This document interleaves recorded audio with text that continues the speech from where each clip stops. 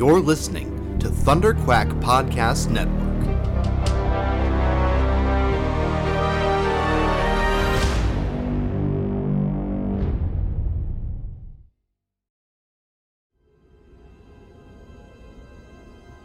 There has been an awakening. Have you felt it? You are listening to Star Wars, The Saga Continues. Your hosts, Kyle Avery and Tim Gerasi, are scouring the HoloNet for news and bringing you all of the latest updates on the future of the Star Wars universe. And the future is bright indeed, so we invite you to join us on this exciting journey as the saga continues. Always in motion is the future. This is just the beginning. You'll find I'm full of surprises. It's not over yet. No, there is another. Chewie, we're home.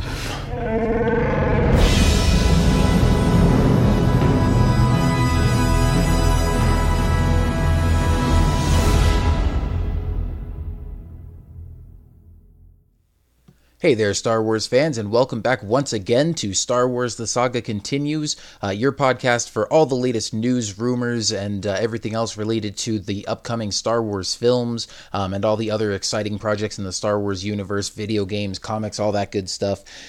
This is already our 76th episode. We're moving right along here in June. This is our third episode this month, and it's been quite a while since we've gone at that pace. But as always, I'm your host, Kyle, and I've got my co-host, Tim, with me. How's it going, Tim?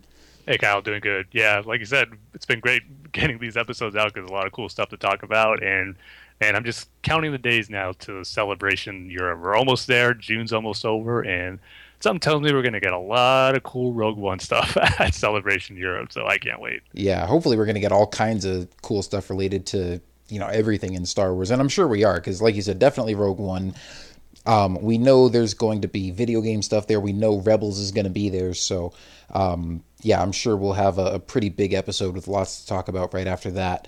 In fact, what we're going to try to do, and I know we just talked recently about how we're trying to get back on a bi-weekly schedule where we're recording new episodes, slightly shorter new episodes every couple of weeks, so that we're recording like 2 hours every couple of weeks instead of like 3.5 hours once a month or something like that. As fun as those are, yeah. Yeah, but we're gonna just skip the first 2 weeks of July and then probably do back-to-back episodes at the end of July, like the last 2 weeks in July, because we've got Celebration Europe in the middle of July and then San Diego Comic-Con the week after that. Now, I don't know how much Star Wars stuff we're going to get from Comic-Con because of, Celebration being right before that. So if there's not much Star Wars stuff from Comic-Con, then we may just, record a short episode after that, or we might just skip it and, just go back to doing one 2 weeks after Celebration. Especially because I'm sure we'll probably have trouble sticking to our 2-hour limit with the Celebration episode. So, I know, especially if we get what we're hoping to get. Yeah, definitely. Oh, yeah, if you're talking about a Rogue One trailer, we can fill more than 2 hours just dissecting a trailer. You guys know us. But anyway, we'll get to that, like I said, in the next month or so. In the meantime, we have quite a bit more Rogue One stuff to talk about on this episode. No new trailers or footage or anything, but a lot of details and images that were recently revealed through Entertainment Weekly. But before we jump into that, Tim, obviously on our last episode, we talked a lot about E3 and the video games and stuff. And we were both, really looking forward to this new Bespin expansion for Star Wars Battlefront that has since been released. We've both gotten to spend a lot of time playing it. So before we get to talking about the movie stuff, let's give some quick impressions. What do you think of the Bespin DLC so far? Yeah, man, I love it. When I'm able to get on, I love it. That's the only knock I have on it. Sometimes it's still working out some server issues where it takes a while for you to get in a match and for the match to load. But once you're in there, man, it's a blast. It just looks so good. I can't say enough how beautiful those environments are. And there's a good variety in it, too. You got outside of Cloud City, you got the interior, you get to go to the carbon freezing chamber, then you get to fight on a map where it's like, the sun's setting, the sky is red, you can see Slave 1 on the landing platform. It just looks so good. So, yeah, I'm having a blast with it. I mean, I haven't done every mode on it yet. Still haven't done our favorite, which is for you and me, it's Fighter Squadron, but in our group of a Drop Zone, I still haven't done that yet, which should be a lot of fun on those maps. So, yeah, I'm real happy with it. I mean, I just want to play into it more because, like I said, there's been some server issues where you get dropped out. Maybe it's the time I play because it's usually late, so sometimes I can't find the matches you want. But yeah, once you get in there, that's so much fun. You get lost in just how beautiful it looks. I mean, I just remember the first time we got on, we played together. It's like I just stood there for a second, not even moving, just looking around. It's like, whoa, this looks so gorgeous. So yeah, it's awesome. Yeah, definitely. Like you said, unfortunate that there have been some server communication issues and whatnot, and it's definitely not just you. Like, I think everyone that we've played with has been having these issues, myself included. I was just on last night, and I mean, it was pretty smooth for the most part, but then you kind of hit a point where suddenly, like, no one in the group is able to join a match or anything like that. And it seems like, and this was kind of the case with the default game too, but it seems like even more so now. Unfortunately, it seems like the bigger a group you play with, the more sort of unstable the connection is, which is unfortunate because, I mean, you know, we've got a group of like 4 or 5 friends that we play with, you know, usually at least once a week or so, and have a blast on there. And, you know, like I was playing with our friend Brandon last night, and it was a lot of fun playing with just the 2 of us. But, I mean, sometimes we just have some epic matches where it's like, you know, all 5 of us on one team or something. But at the same time, when we have those nights, inevitably somebody ends up getting kicked from the group or getting kicked from the match or having some kind of lag or, you know, communication issue or something. And since the Bespin DLC came out, that's only been even more exaggerated. Plus those maps take freaking forever to load. Yep. Like you finish one match and you can get up, go to the bathroom, grab a drink, get something to eat, switch over to the TV and, you know, check the score of the baseball game and turn back in time for the next match to start. But those nags and nitpicks aside, like you said, the new maps look absolutely beautiful. From what I've gotten to play so far, because I haven't unlocked everything yet, but the new weapons and the new star cards and power-ups and everything are all fun. The new sabotage game mode, I've had a lot of fun with that. And also, yeah, just, I mean, playing all these, it seems like there's a lot more big maps on Bespin, whereas with the Outer Rim DLC, it seemed kind of more focused on like close quarters and stuff. And there were a lot of maps with, you know, the hallways and Jabba's palace and all that sort of thing. Bespin, it seems like, is focused on kind of more wide open spaces, and you do have the one carbon freezing chamber map where it's kind of some cluttered hallways and stuff. And we've had some really fun, especially sabotage matches in there where you're all trying to get to those bombs and defuse them and everything. And it gets kind of chaotic in there. Especially at the end of those matches. We have to go to the landing or like the extraction point. Oh, yeah. But then just the big, kind of the main, I guess you'd call it the main map. I don't know if there's a main map, but the one that I seem to play on the most often, usually because it seems like probably over half the time I've spent playing the Cloud City DLC, I've gotten either Turning Point or Walker Assault. So playing that one big map where you, you know, do those matches, where it's just outside in the middle of the day and you see all the buildings around and stuff. I mean, that one's a lot of fun, but I think my favorite one is, the Administrator's Palace, which is the one you were talking about, where it's got like the landing platforms and it's, you know, got a lot of outside walkways and stuff like that, and it's just sort of, you know, red clouds at sunset all around you. Looks beautiful, and I mean, you know, the scenery of the clouds and everything is beautiful, but then the hallways and, you know, the interior of the map itself also looks really nice, and just I've had a lot of really fun matches in there, so that's probably my favorite one so far. But then the Fighter Squadron also just, oh my goodness. Oh man, yeah. Not only is it gorgeous, but I also like that, like, every match you play in Cloud City is 16 on 16. And Fighter Squadron is usually just 10 on 10 with then 10 enemy ships. And because of that, like, they doubled the score count for you to win a match, so you get to play longer Fighter Squadron matches that aren't over as quickly, with more actual people in there for you to fight against and alongside. And I mean, there have been some moments in there where I've been following somebody and trying to shoot them, and they get away from me, and I had, don't even get the kill, but in the process, I just fly through like an epic dogfight where I'm just like, kind of like only half paying attention to what I'm trying to shoot, but just see, all the other people, and all the individual dogfights going on around me, and seeing people get shot down, and people, coming to assist and shooting other people off their partner's tails and all this stuff. And I'm just like, man, this is so freaking cool right now. I know. Plus, too, you got more environments to deal with, like the Tabana gas containers that you can sometimes like lose sight of where you're going, trying to evade some blast fire, and you end up crashing into one of them. So more stuff to look out for, which makes it more chaotic and hectic, which is always makes a fighter squadron mode more fun. So yeah, I couldn't agree with you more on that one. Yeah. So obviously, like we said, a few issues there, but overall, I think it's safe to say we're both very happy with that experience. Can't wait to have some more fun with that. Also, Lego Star Wars The Force Awakens is out today.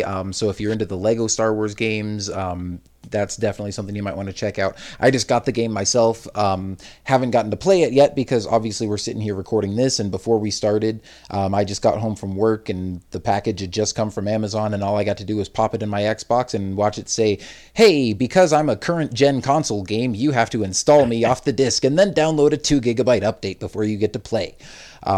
So I very much look forward to getting some time with that after we finish recording here. That's it. New console systems got to go back to cartridge now. No more of this loading and installing stuff. Yeah, man. Or, I don't know. Get some faster discs that they can just, load stuff off the disc as you're playing, and you don't have to pre-install everything. Yeah, don't get me started on that. Why you still... I'm sure there's a reason for it, but why you have to install the disc you have when it takes up the same amount of space that you can to buy it digitally. I think part of it is probably that, they fit so much information on these discs now, but it's still like the same kind of disc and, same disc readers and everything. It's like it would take a really long time to load if the game had to like stop and, load everything off the disc and find out where all that information was.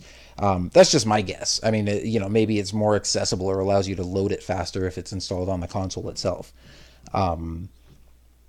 But yeah, I mean, that's just sort of an unfortunate part of gaming these days. But either way, like I said, it's installed now, and I'm going to jump on there and play some Lego Star Wars as soon as we're done. But before I can do that, we've got a lot of Rogue One stuff to talk about. Yes, we do.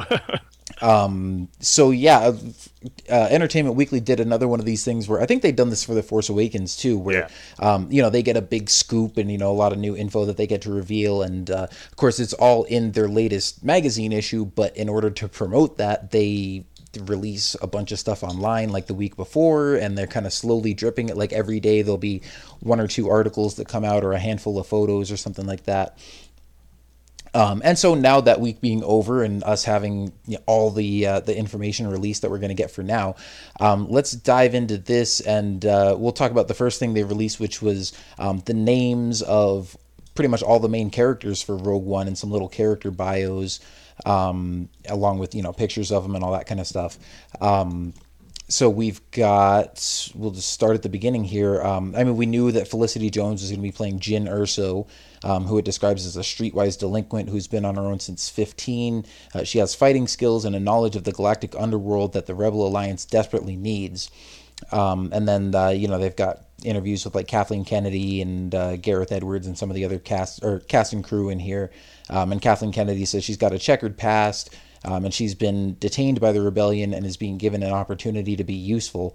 And by being useful, it may commute her sentence. She's a real survivor and becomes kind of a Joan of Arc in the story, which I'm hoping that's not a spoiler, because Joan of Arc died. Like the same thing. But at the same time, I mean, I'm not expecting every main character in this movie to get killed off, but I'm definitely not expecting all of them or even most of them to make it out alive either.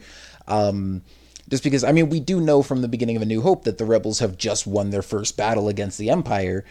So obviously they're going to be successful in their mission to steal the Death Star plans. But at the same time, these are characters in the original trilogy time period that we are never going to actually see in the original trilogy, obviously. And B, just knowing what they've said about the tone of this movie, about it being kind of a dark and gritty war movie, and knowing the stakes that they're up against, and the fact that, Darth Vader and the Empire are after these guys, somebody's not going to make it. Totally. And plus, too, it makes you think if it takes place, real close to A New Hope, and we know part of Rogue One is going to be on Yavin, wouldn't some of those members who stole the plans, if they survived and made it, were at Yavin during the time when they make their attack run on the Death Star? And of course, I'm just talking about in-universe canon, not real-world logistics of how, it was filmed 40 years before. So, but in universe, you would think some of those characters would be there for that big moment. The hard work they did to get those plans, if they did make it out, they'd want to be there for for when it comes to fruition. Or maybe it's just such a rough time, they want nothing to do with the rebellion after they completed their mission. So it's going to be interesting to see what happens to these characters. And like you said, I agree, it's probably going to be a good portion who make it, and then a good portion that doesn't. It's just a matter of time before we find out who is actually going to survive and who doesn't. Yeah. Well, Tim, you want to just trade off here? You want to take the next character description? Sure. Yep. We got Captain Cassian Andor, who's being played by Diego Luna, so I guess this is confirmation he is not Biggs from way back when we got that first image, and I thought possibly could be, kind of looks like him, but he says he is by the book Rebellion intelligence officer, brought in to steady the volatile Urso, but he's no square. He's committed, steady, and practical, and has seen more than his share of combat. And then it goes on for more quotes from Kiri Hart from the story group, who says, he conveys a fair amount of experience and the reality of what it's like to do this every day and to try to figure out how to resist the Empire effectively and intelligently. So, and just finally it says where it's not an easy thing to do all that. So looks like, Diego Luna's character, Captain Cassian, is going to, be bouncing off Jyn Erso and her type of character, more rebellious, and he's there to keep her in check. So it should make for, kind of good character chemistry where they have for each other. If it's done well, it could be good back and forth between the both of them, where they might not agree on a lot of stuff in their methods, but probably by the end of the movie they'll have this mutual respect for each other and to get the job done. So it seems like it's going to be a good counterpoint to Jyn's character. Yeah, in fact, it's almost kind of sounding like maybe a little bit of an Obi-Wan Anakin relationship in a way. I mean, I don't know how much Jyn is going to be like Anakin, but this guy Andor, he definitely sounds like he's got some kind of Obi-Wan-esque qualities where, he's paired with the kind of hot-headed, more rough around the edges character that he has to sort of be a mentor to. And he's more by the book, but at the same time, he's not totally rigid, and he's definitely capable and can think outside the box, but is so he's not completely stuck in his ways, but is definitely sort of more traditional than this other character that he's with. Totally. You get a little impression that even in the trailer that we saw where Jin's kind of mouthing off to Mon Mothma, the other officer there, he just has that hands folded across his chest, just his head down, kind of giving her a weird look, that's not how you do things or address superior officers or something like that. So yeah, it's going to be one of those things probably once we first see them together, it's going to be a relationship that starts off on a rocky path, but in the end it'll come together. Mm-hmm. Yeah, for sure. And then we've got Chirrut Imwe, who's played by Donnie Yen. I'm sorry, it's Chirrut. They've got a pronunciation right here. It says he's no Jedi, but he's devoted to their ways and has used his spirituality to overcome his blindness and become a formidable warrior. And then Kathleen Kennedy says Chirrut falls into the category of being a warrior monk. He very much still believes in everything the Jedi were about. He maintains that belief even though the Jedi are no longer there to protect the galaxy. And Gareth Edwards says this idea that magical beings are going to come and save us is going away, and it's up to normal everyday people to take a stand to stop evil from dominating the world. So I think this is kind of a cool approach to this, because obviously, I mean, the Force and the Jedi and the light side and the dark side and everything is super essential to the core of what Star Wars is. And while I definitely think you can make a successful a Star Wars spin-off film like this that's more focused on, the nitty-gritty, soldiers in the middle of a war without the Jedi and the Sith involved, I think this is a cool way to still tie it to that mythology of the saga, especially for people who aren't as familiar with some of the other Star Wars stories like us, because I mean, obviously for being fans of like the Clone Wars and whatnot, we've seen plenty of episodes where it was just clones and there were, not really any Jedi involved or anything. But there might be some people in the general audience who are like, hang on, this is Star Wars, like there's supposed to be Jedi and stuff, right? And so you kind of get to still bring a little bit of that in with this and just sort of reference that and be like, see the influence that the Jedi have had on the people of the galaxy too, and see that there are people like this who sort of want to follow those ways, even though they don't have the Force. They weren't born gifted with Force sensitivity. They still, follow those teachings and those ways. And so it'll be interesting to see how he plays into the story. I get the feeling this could be another one of those guys who doesn't make it out, especially if he, tries to be a Jedi and take on Darth Vader or something like that. Especially being played by Donnie Yen, he's going to have some awesome fight scenes. So I don't know. This is definitely one of the characters I'm most excited to see. I hope he doesn't think he has more Force in him than he really does, and try to do too much. Yeah, I got real excited when I read this description for him, because I always kind of figured that he was going to be, how he's described here, as like a monk who, is at peace with himself, but knows how to fight and take care of himself. But when they revealed here that he's gonna, he's believes in the Jedi system and in the Force and all that, that just adds a whole nother layer to it, which I think is awesome. And I don't know, it kind of reminded me too about stuff we've heard and read about Laura San Tekka, someone who's not a Jedi but believes in their ways and in the Force. So he sounds like he's going to be probably more an experienced fighter, but similar to Laura San Tekka. And yeah, like you said, it's just great to have the Force and the Jedi. Just even if they're mentioned, where he talks about like the old days of how it was in the Old Republic and how the Jedi were guardians of peace and justice, just to have that presence in a Star Wars movie, like I said, I feel is important. Even though it's not going to be the main focus, and they still stay right here, we're not going to see any Jedi, and how even in the quotes where Gareth Edwards says, it's the idea that magical beings are going to come and save us and is going away, and it's up to normal people. So even though that's the case, to have that belief in the Jedi and the Force, it's still going to be great to have one of those characters in that group that's going to be like that. And like you said, Donnie Yen's going to have some awesome fight scenes. I mean, I don't think you hire an actor like Donnie Yen and just let that kind of go to waste. I just saw... Well, they kind of did with the Kanji Club guys, but... Good point, yeah. Dang it! I totally missed my opportunity there. Back up. Say what you said again. Yeah, I don't think you'd use an actor like Donnie Yen and then let his talents go to waste. Tell that to Kanji Club. There you go. You fixed it. But yeah, because I just saw Ip Man 3 like about a week or two ago, and he was really great in that. And when I was watching this, man, he's going to be awesome in Rogue One. And even if he's not going to have, I don't think we're going to get fight scenes quite like the Ip Man movies, but he just has a good presence about him in those movies, which according to this description for Chirrut, it's going to be kind of similar to that, as a wise, again, describing as a warrior monk, is going to be, a cool character to see play out in Rogue One. So I'm really excited more about Donnie Yen's character. Well, see, I'm calling him still, like Donnie Yen's character, Diego Luna's character. I got to start saying the real names now. Yeah. They're out there. So Chirrut. Yeah. All right. You want to move on to the next one?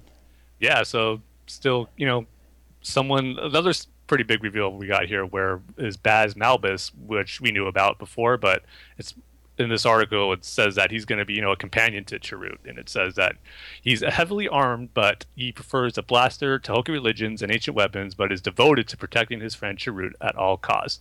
He understands Chirrut's spiritual centeredness, but he doesn't necessarily support it. That's what Kathleen Kennedy says. And it says that he goes along with this Force business because it's what his friend deeply believes.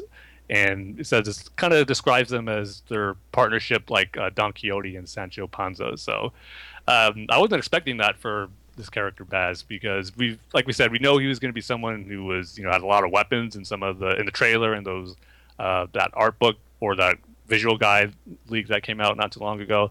But we never knew he was going to be Chirrut's friend. So I like how it was going to be a little Han and Chewie thing going there.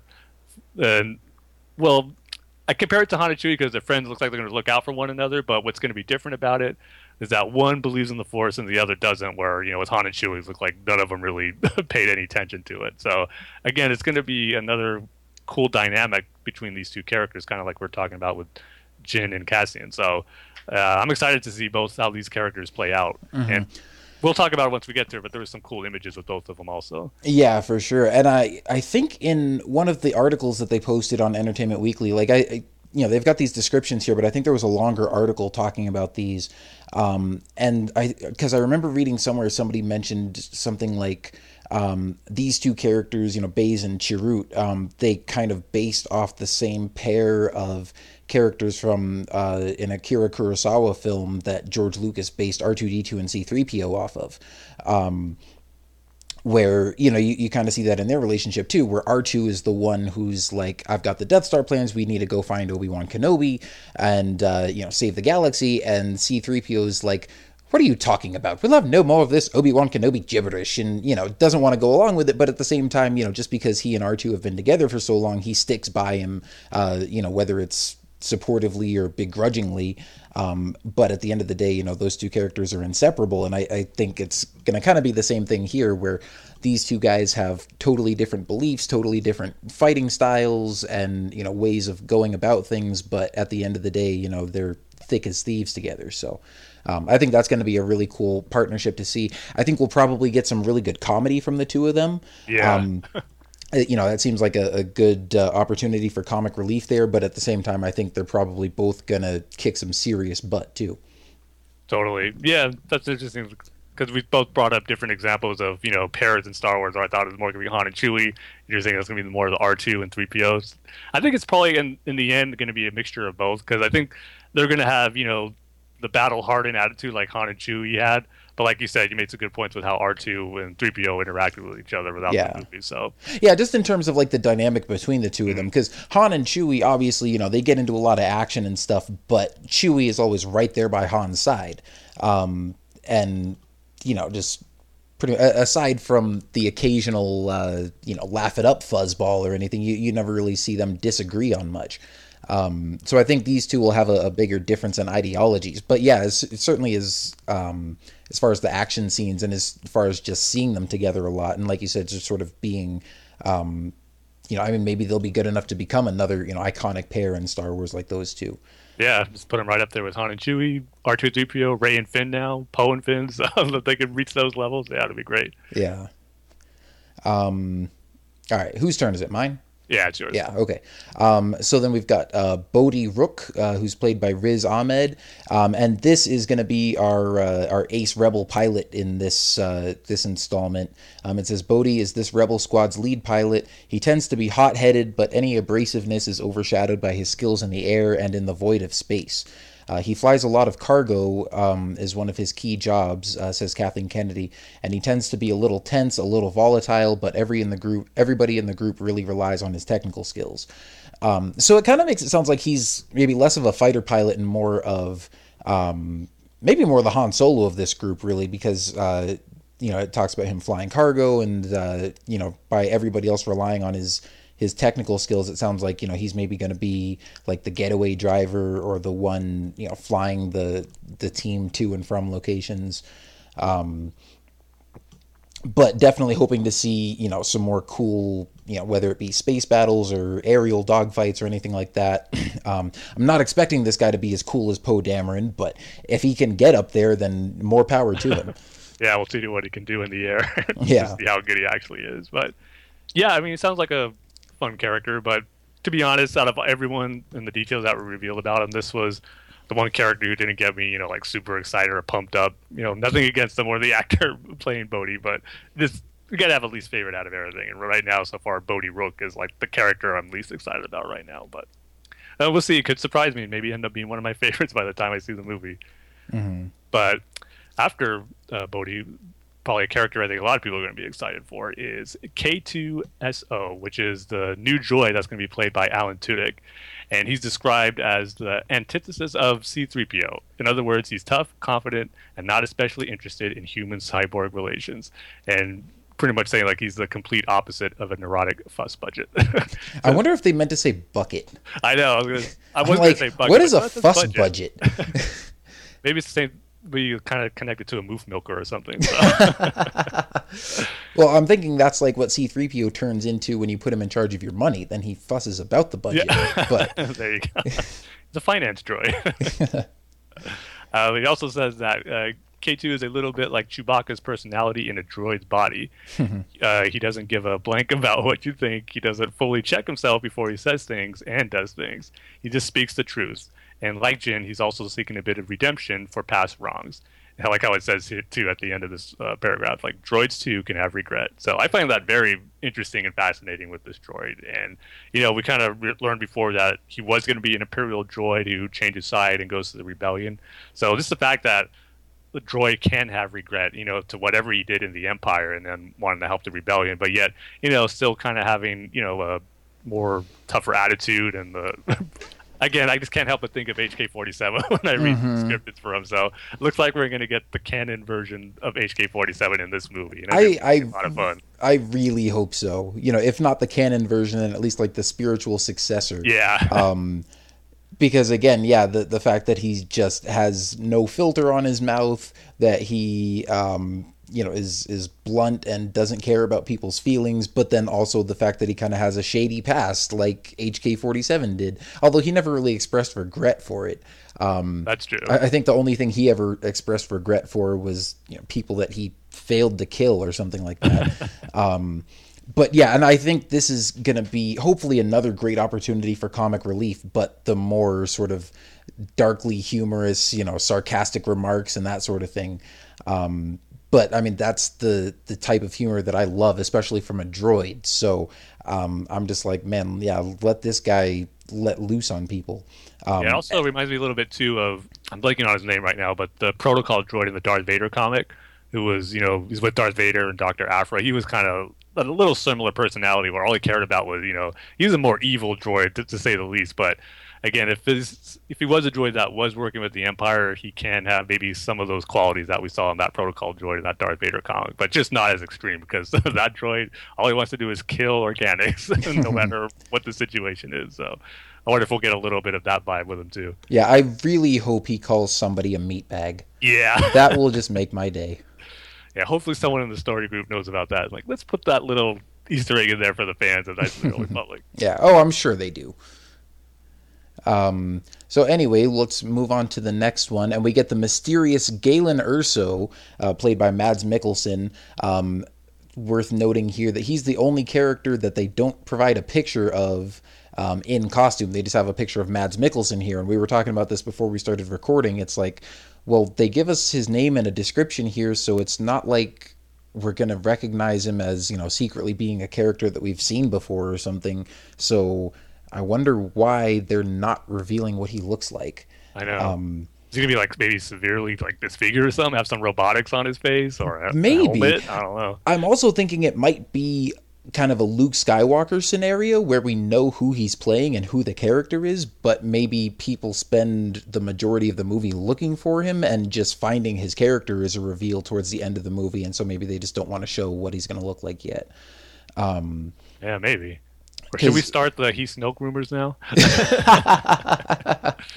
Got no picture of him. He must obviously be Snoke because they're saving that. Yeah.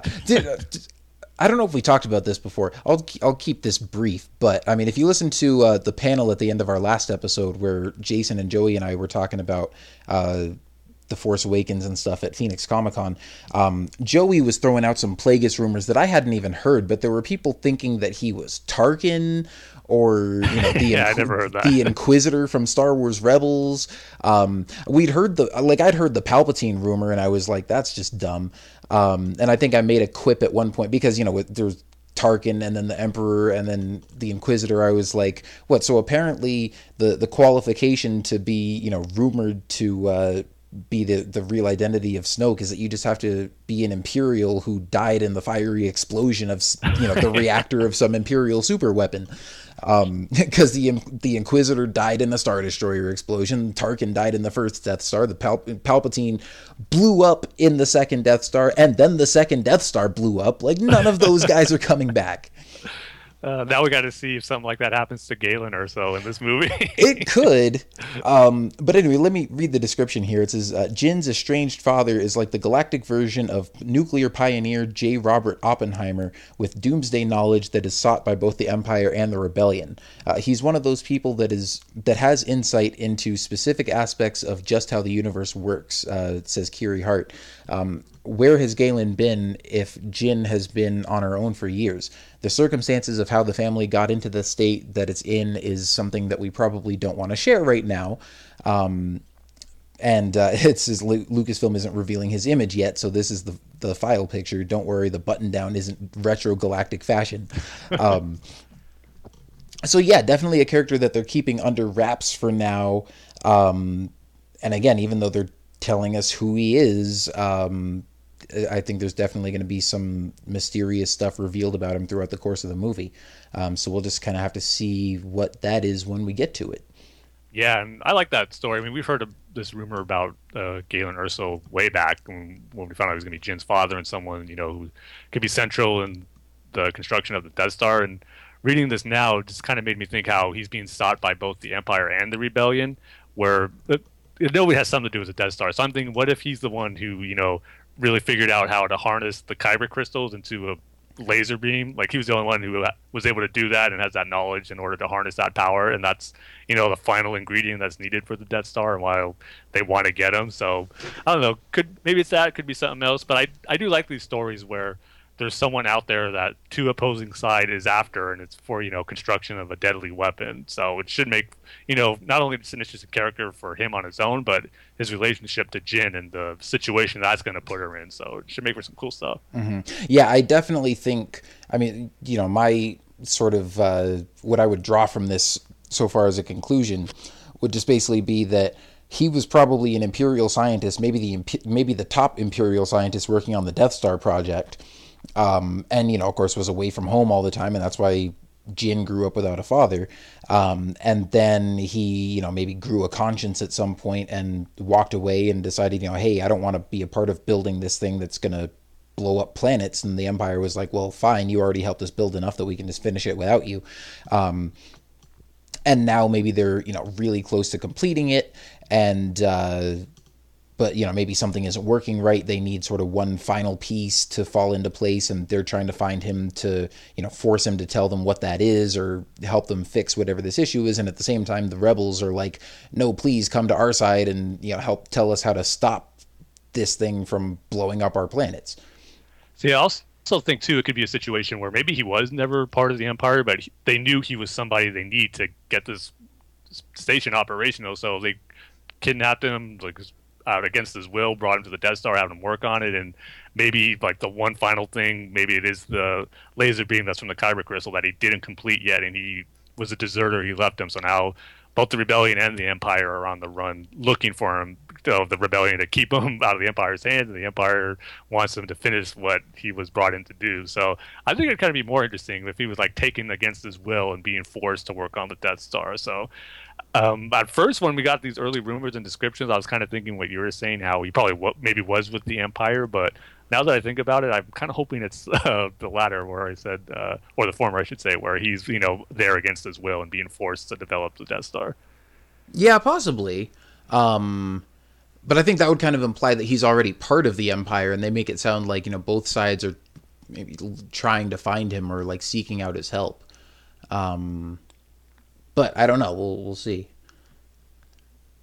Yep. So, like you said, I did find it funny how he was the only one in that picture with a button-down shirt. And even before that article said that, where no, this isn't the new fashion or retro style in the Star Wars universe, I was just thinking that to myself. What if that is a look in the Star Wars galaxy now? Would they actually get away with that? But no, we don't have to worry about it. But next up is the main villain that we're going to have in the movie, which is going to be played by Ben Mendelsohn, and his name is Director Orson Krennic. And he's being described here as, the first paragraph here captures me right away, because it says, he intends to use a squad of death troopers to pulverize the rebel uprising and ascend to the Emperor's graces, while hopefully avoiding the wrath of his enforcer, Darth Vader. And then John Knoll says about him that the bad guy is a lot more terrifying when he's really smart and really effective. There's a lot of palace intrigue going on in the Empire, with people conspiring to move up in the ranks and sabotaging each other. There's not a lot of loyalty there. So, yeah, we knew he was going to be a high-rank Imperial officer when we first saw him in the trailer, but I like, too, how it seems like the Death Troopers might be a squad that's just assigned to him, which is going to make them more unique. But again, just hearing that there's going to be tension between him and Darth Vader, or just him knowing Darth Vader's looming over his shoulder if he doesn't succeed what he has to do. And of course, he wants to make sure he gets those or stops the rebels from getting those Death Stars planned to impress the Emperor. So a lot of cool stuff surrounding Orson Krennic. So it looks like, we know Vader's going to be in it.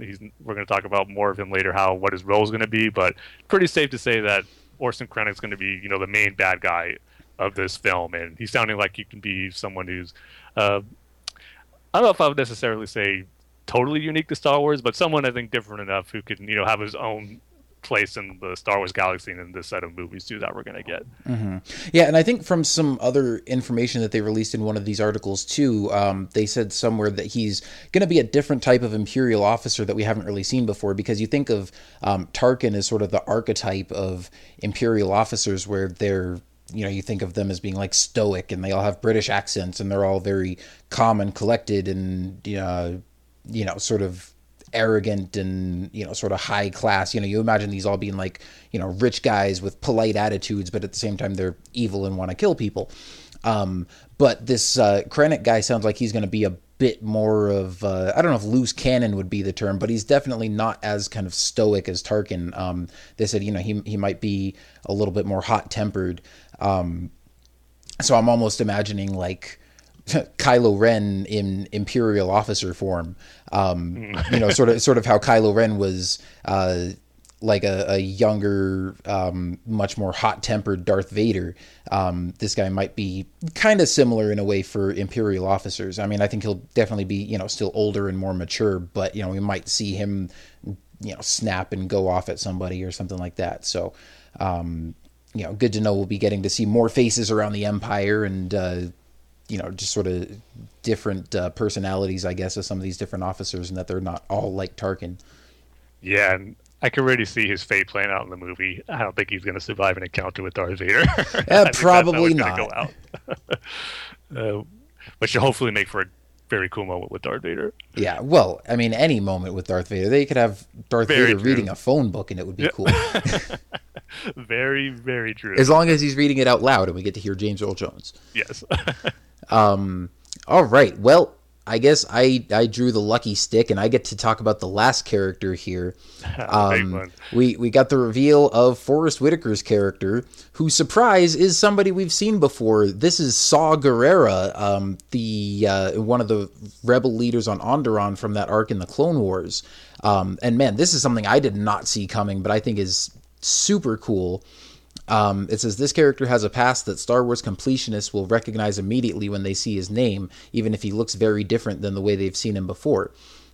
He even looks different from when we saw him in the teaser trailer. In these new images they've released, he's got a full head of hair, where when we saw him in the first teaser trailer, he was bald, which could possibly be something that they're adding in the reshoots, or they could be doing it digitally. I mean, if you haven't looked at the behind-the-scenes footage on the Force Awakens documentaries and stuff, they completely changed Leia's hair in post-production, because in all the behind-the-scenes clips of them filming her scenes, she's got a different hairstyle that she doesn't have in the finished movie. So anyway, and that makes me wonder too if this was like something they intended from the beginning, or if they had already started shooting Rogue One and then went, hey, it would be really cool if we made this guy Saw Gerrera from the Clone Wars, and then they went back and changed some stuff. But anyway, it says there's so much to say about this character. We're going to break it out a separate. What is it? Break out a separate on him. Missing something in this article here, but anyway, they did release a separate article later that day, just detailing the history of Saw Gerrera and what we saw him go through in the Clone Wars, and the fact that Kathleen Kennedy and everybody in this article is talking about how they wanted to show that there are sort of disparate rebel factions at this point, and that the threat of the Death Star is really what unites them finally under one banner and, gets them to work together, but that Saw Gerrera is kind of an extremist, and that he leads sort of the faction of the Rebel Alliance that is willing to go to extreme measures to fight the Empire that some of the other rebels, aren't even necessarily comfortable with. So that should be really interesting to see how that plays out, especially, you know, just knowing the gravitas that Forrest Whitaker is going to bring to that role, and knowing his past on the Clone Wars too. I mean, seeing what the Separatists did to his planet and the death of his sister and everything, and you fast forward 15, 20 years, and yeah, I can definitely see this guy being some kind of extremist rebel leader who, you know, on the one hand is still fighting the good fight and fighting the Empire, but at the same time maybe has kind of lost perspective a little bit and is willing to, you know, go maybe too far. They even mention here, like, some of the rebels aren't even sure if he's, you know, a good guy or a bad guy. So I think he is going to be obviously a really interesting character, a really intriguing part of the story. And also, I just think it's really cool that this is the first time we're going to see an original character from one of the animated series brought into a live action film. So, I mean, super cool to be seeing this going on. Yeah, man, I was really, really excited when this got announced. I mean, they teased it when they were, you know, having these character breakdowns. Like in the first article they posted on there, is like, we can't tell you who he is yet, but stay tuned, we're gonna find out. So until then, I'm just like speculating, guessing, man, who could it be? And then when it was Saw Gerrera, it was like, it makes perfect sense.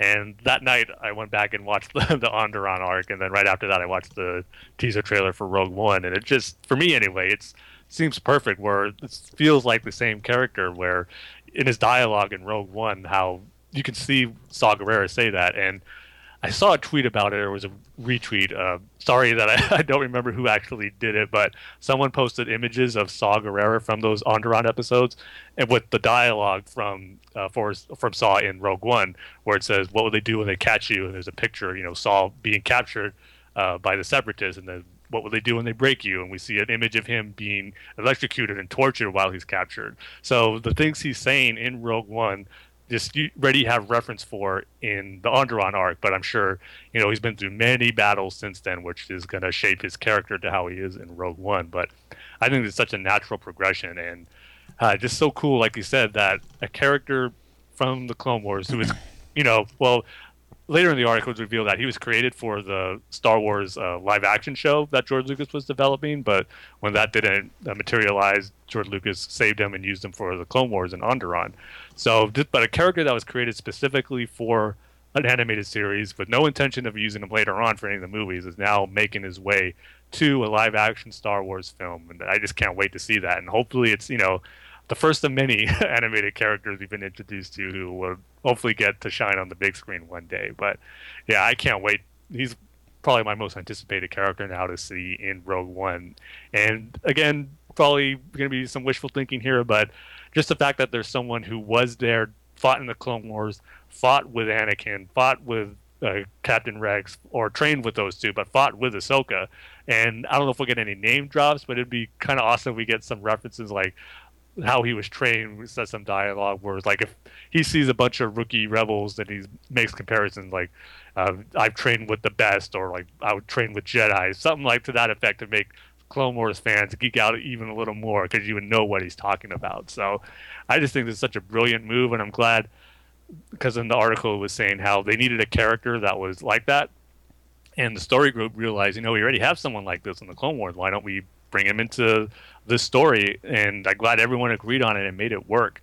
I had something I was going to bring out, but I lost my train of thought right there. Something with Saul. I'm sure I'll get it back eventually, but I'm just super excited that, you know, this is the first step towards that, and, you know, hopefully we're going to get more. And I know what I was going to say, where again, going into shaping Saw's character to how he'll be in Rogue One and being described as an extremist.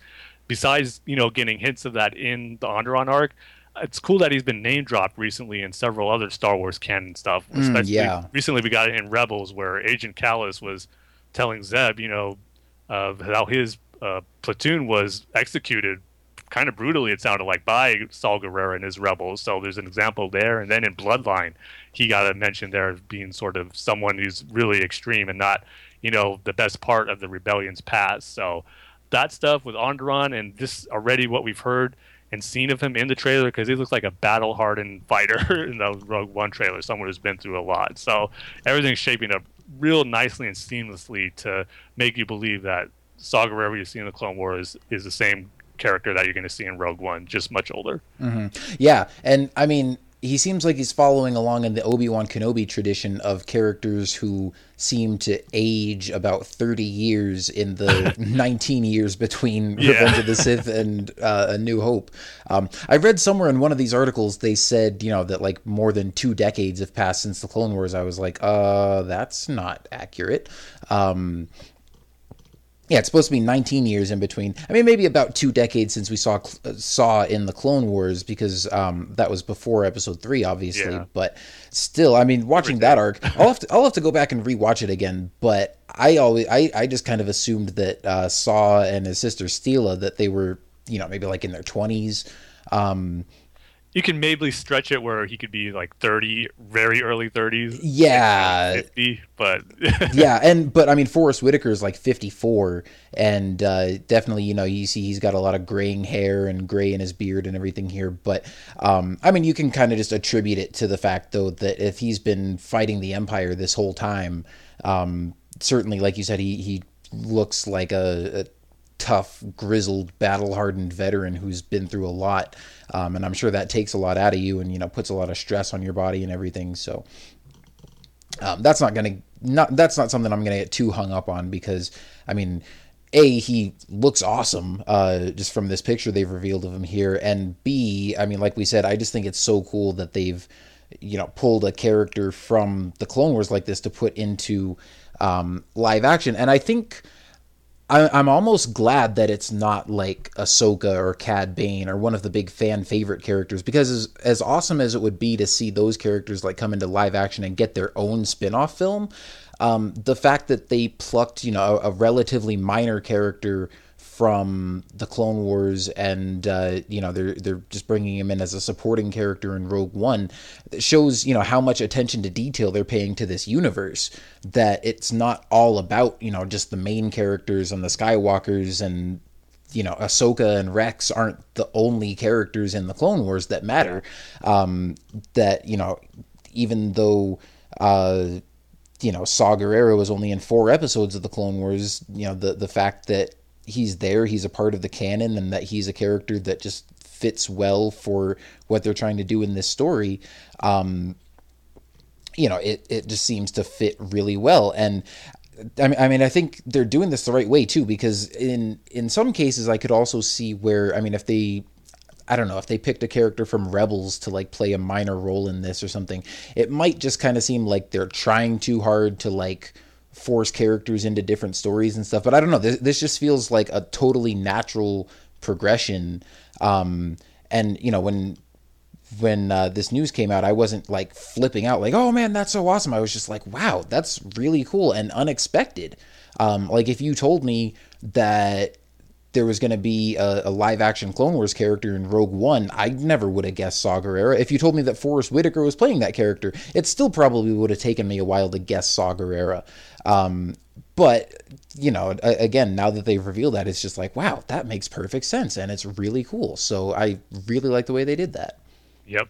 I know, it's kind of something, too, where I noticed the day it was revealed where us diehard fans, and especially fans of the Clone Wars, were, at least I will speak for me personally, but I saw some excitement. But this was the most exciting thing of the day, and this is the day we got Darth Vader was going to be confirmed to be in the movie, and I'm sure that got tampered a bit because we've heard so much about it, and it wasn't a huge surprise. But on the day we get revealed that Darth Vader was going to be in Rogue One and Saw Gerrera was going to be in Rogue One, I actually was more excited about Saw Gerrera being it, because it's something we've never seen happen in Star Wars. And I've seen some people say, well, we've had it with Boba Fett and Grievous. It was like, no, they were always intended for the movies, but they just got their first appearance in an animated series. Exactly. So this is, someone created just for the animated series and now being plucked from there to be in a movie. So I was really excited for it, and I just love when Star Wars gets more connectivity with the TV shows, the books, comics, and all that. So I just love it when it all comes together like this. Yeah, absolutely.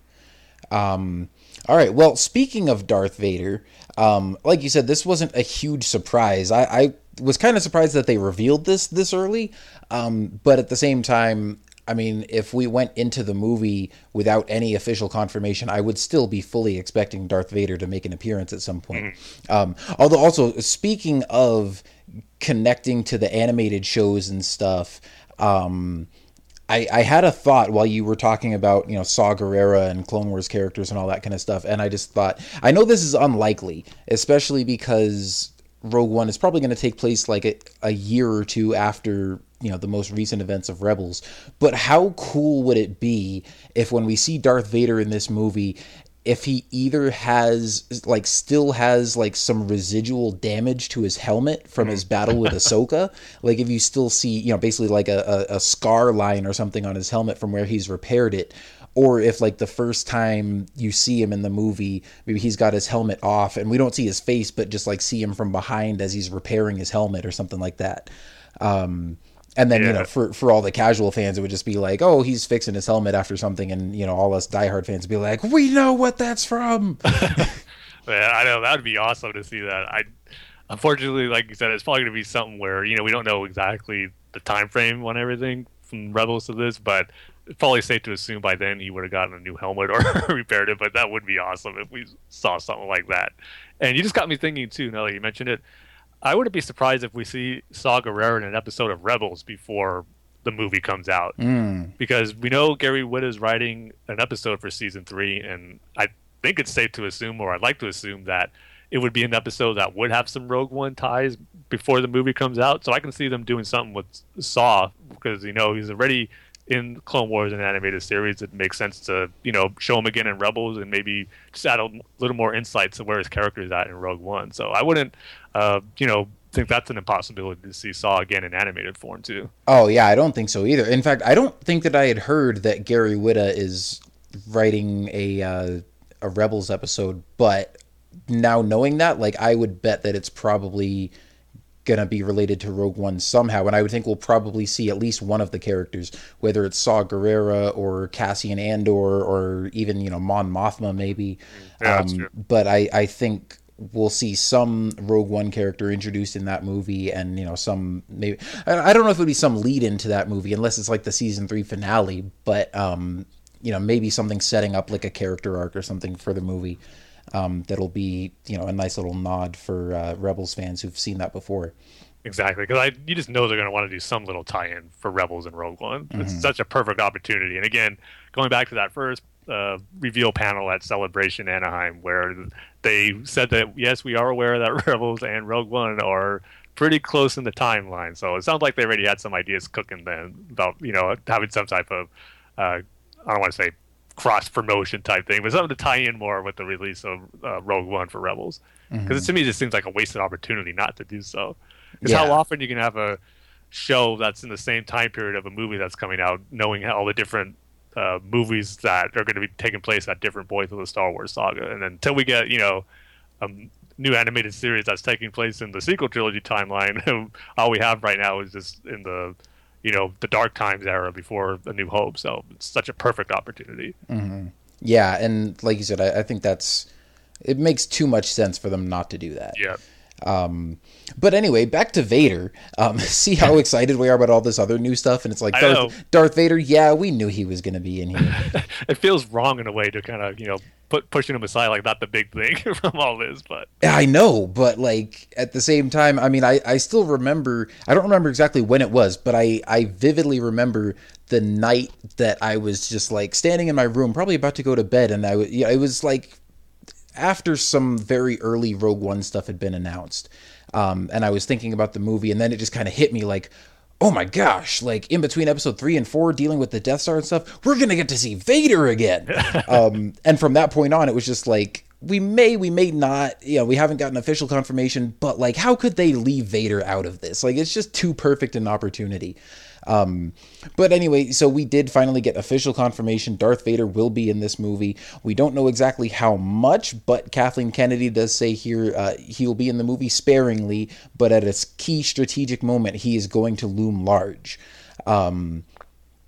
Which that gets me excited. And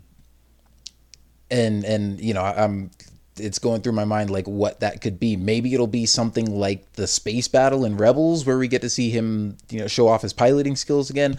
Like I said, maybe Chirrut is gonna try to take him on in a fight, thinking that he can carry on the Jedi torch, and Vader's gonna put an end to that tragically and quickly. it could also very well be, him executing, Krennic or something like that. But I would think that would be sort of more towards the end of the movie. I don't know that would be that key strategic moment. I think this would be after the rebels have gotten away with the Death Star plans, and there's some residual force choking that needs to go on. Yeah, I know. I'm intrigued by that line. At a key strategic moment, he's going to loom large, and it makes me think: where is he going to loom large? It's kind of like a shadowy figure that's over the head of Krennic, where Krennic's really pressed to get those Death Star plans back and to stop the rebels because he knows Vader is looming over his shoulder and he's going to meet his death if he doesn't. Or is Vader going to be the one to go down there and take on the rebels? So I'm kind of torn in thinking of what actually this big moment's going to be for him. Is it going to be him against the rebels? But now I'm kind of thinking it might be him against Krennic, or maybe Vader takes out Krennic and his Death Troopers. Maybe that's where his action sequence is going to be. So that also could very well be. I mean, maybe Krennic just gets tired of Vader pushing him around, and decides, hey, I've got these Death Troopers, and let me throw a coup. I mean, they did mention that there's a lot of backstabbing going on in the Empire and people trying to climb up ranks and stuff. And they mentioned somewhere too that the Empire in general. Not everybody's even aware of Vader. All the basic stormtroopers, they've never met this guy. He's almost more like a ghost or just a threat that they've heard of but never seen. But for all the, the higher up Imperial officers, they know that this guy means business and that he will come after them if they, upset the Emperor. But, maybe Krennic is like, hey, I know how I could gain the support of all these other Imperial officers. Let me try to take out this Vader guy that keeps bullying us. And that would not go well for him. Yeah, or he does something where try to put the blame on Vader for letting the Death Star plans get stolen, or that it was Vader's fault, and that just blows up in his face. And I was just thinking too, where we've seen a lot of comments about the Death Troopers about, how come they're not in A New Hope and we never see them again in the original trilogy. And I always figured, they're just there for they're a special ops team. They're not used all the time. And now knowing that they're Krennic's forces, and now just thinking about it here as we're talking about it, maybe the reason we don't see him again because Vader wipes all of them out along with Krennic, and that's the end of the Death Trooper squad. So yeah, I'm just going to be speculating about this so much now as far as Vader's role, if he's mainly going to be an actual antagonist for the Rebels or to the Krennic and the Imperials and his squad. So it's fascinating stuff, but cool nonetheless, man. It's going to be awesome. Yeah, and then I'm picturing Jyn and the Rebels just kind of tiptoeing by in the background and pulling a flash drive out of the computer with the Death Star plans on it while Vader's busy massacring all the Imperials in the room. Well, we know she's going to be, Jyn at least is going to be sneaking in an Imperial TIE Fighter outfit. Mm-hmm. Well, I don't know if it's a TIE Fighter outfit. It kind of looks like it. But some Imperial. Definitely an Imperial infiltrator. Yeah. Yeah, and then they also revealed that Mon Mothma is going to have a pretty sizable role in the movie.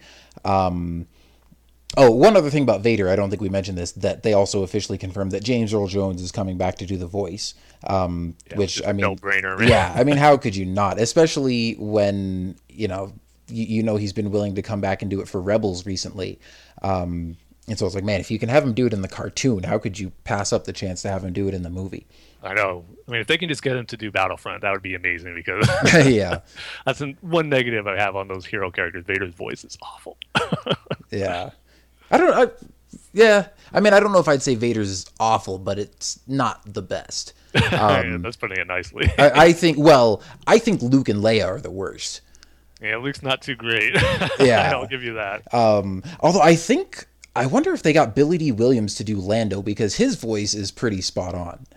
You know what? I haven't really heard it, first off, because I haven't been Lando. And then when we're playing with the headset, I don't have the volume too loud when I'm talking with you and all the other guys we're playing with. So I haven't really heard his voice too good on that. Oh, okay. Yeah, I've played as him once, I think. But also just, from playing a lot on the new Bespin maps, whenever I'm the Rebels, inevitably I'm in the middle of some big battle and Lando goes running by making some quip about, you run out of luck or something like that. In fact, I'm pretty sure at one point I heard Lando kill somebody and go, yeah! That should be in there, actually. Yeah, I've only heard it once, and I wasn't exactly sure that was it. But I'm like, I see Lando over there. I'm pretty sure that's what that was. They gotta have that. Then you gotta have someone be Nien Nunb, and he starts laughing right after that. Yeah. Oh, I wonder if that's an Easter egg. If you have Lando and Nien Nunb fighting together, yeah, that would be so cool. Talk about wasted opportunities. That's one right there. If they don't do that. Okay, Tim, our next match we need to play is Lando and Nien Nunb together and find out if this works. Yep. Hopefully I can find that hero pickup. Yeah, I know. So anyway, yeah, Vader, James Earl Jones, good stuff. Mon Mothma is also going to have a fairly sizable role in the movie, and I think it's, Kathleen Kennedy here in this article. This was a brief one, but she says, we actually see quite a bit of her. The Rebel Alliance is in disarray and pretty panicked up against it, and she is trying the best she can to provide the leadership in amongst a wide variety of Rebel soldiers that have very differing opinions as to what to do. So that's cool that, she's going to be the one to kind of be the voice of reason and, unite everybody against their common threat when, like we said, at this point, there's going to be a lot of different factions in the Rebel Alliance, and they're all sort of unified in their goal of fighting the Empire, but they all, come from different backgrounds and have different ideas and different ways of going about it. Yeah, and I just think, too, when I was reading this article for the first time, where it's good that Mon Mothma, getting me brought back into this movie, and hopefully more, because she's such an integral part of the Star Wars saga and history for the Rebellion and where the galaxy goes to, especially if you read some of the new books that takes place after Return of the Jedi, like Aftermath and Bloodline. You just know how such an important character she was for the start of the Rebellion and setting up the New Republic, and she's only in it for 2 minutes in Return of the Jedi. It is mainly just famous for the line of many Bothans died to bring us this information, as more as a joke than anything. So, but she's such an important character in the Star Wars galaxy, and it's about time that we see her more in the films and to show why she is such an important character. So definitely glad to hear that she'll have a large role in Rogue One, and we'll get to see that and just why her character was so important in the Rebellion and then to the New Republic too, going on later. Mm-hmm. Yeah. So yeah, definitely, like you said, good that we'll get to see her character fleshed out more. And get to see a more important figurehead like that. Get to see more of her in the story. And then there was... it won't be deleted scenes either. So. Yeah, exactly. And then one of the articles they released was a pretty in-depth conversation with Gareth Edwards and Kathleen Kennedy addressing all these rumors about the reshoots and everything, and how people were panicking and Disney thought the movie was bad and they're completely redoing it and blah blah blah. And they basically are sort of restating, some of the more low-key reports that we'd heard that, yes, there's reshoots happening. It happens on every movie. Maybe there are some issues that need to be fixed, but, that's why you do reshoots. And, they said... in what Gareth Edwards says here, he said, it's not about the tone. We've said from the outset that this is going to have a dark tone, and Disney's been in support of that. And Kathleen Kennedy said there's nothing about the story that's changing. So it's just, things that they're adding to, things that they're tweaking, but it's not this massive overhaul, and, nobody's in panic mode. They do seem to be kind of diplomatic about it, to the point where it makes me think maybe there are some issues that need to be fixed, and maybe there are some things that Disney wasn't happy with on the first cut that they do need to go back and fix. But again, they're still basically saying this has been blown out of proportion, and it's not that they're completely unhappy with the tone. They're not redoing the tone of the movie. They're not completely changing the story. They're just adding stuff and making it better, which I don't think is a bad thing at all. And like I said, I also kind of have a suspicion that this whole Saw Gerrera thing might have been a last minute change, and now they're like, hey, let's do a bunch of reshoots and bring in, Forrest Whitaker. He might have been, John Smith before, but now we're changing his character so that he's Saw Gerrera, and maybe they're redoing all of his scenes with hair and Clone Wars backstory.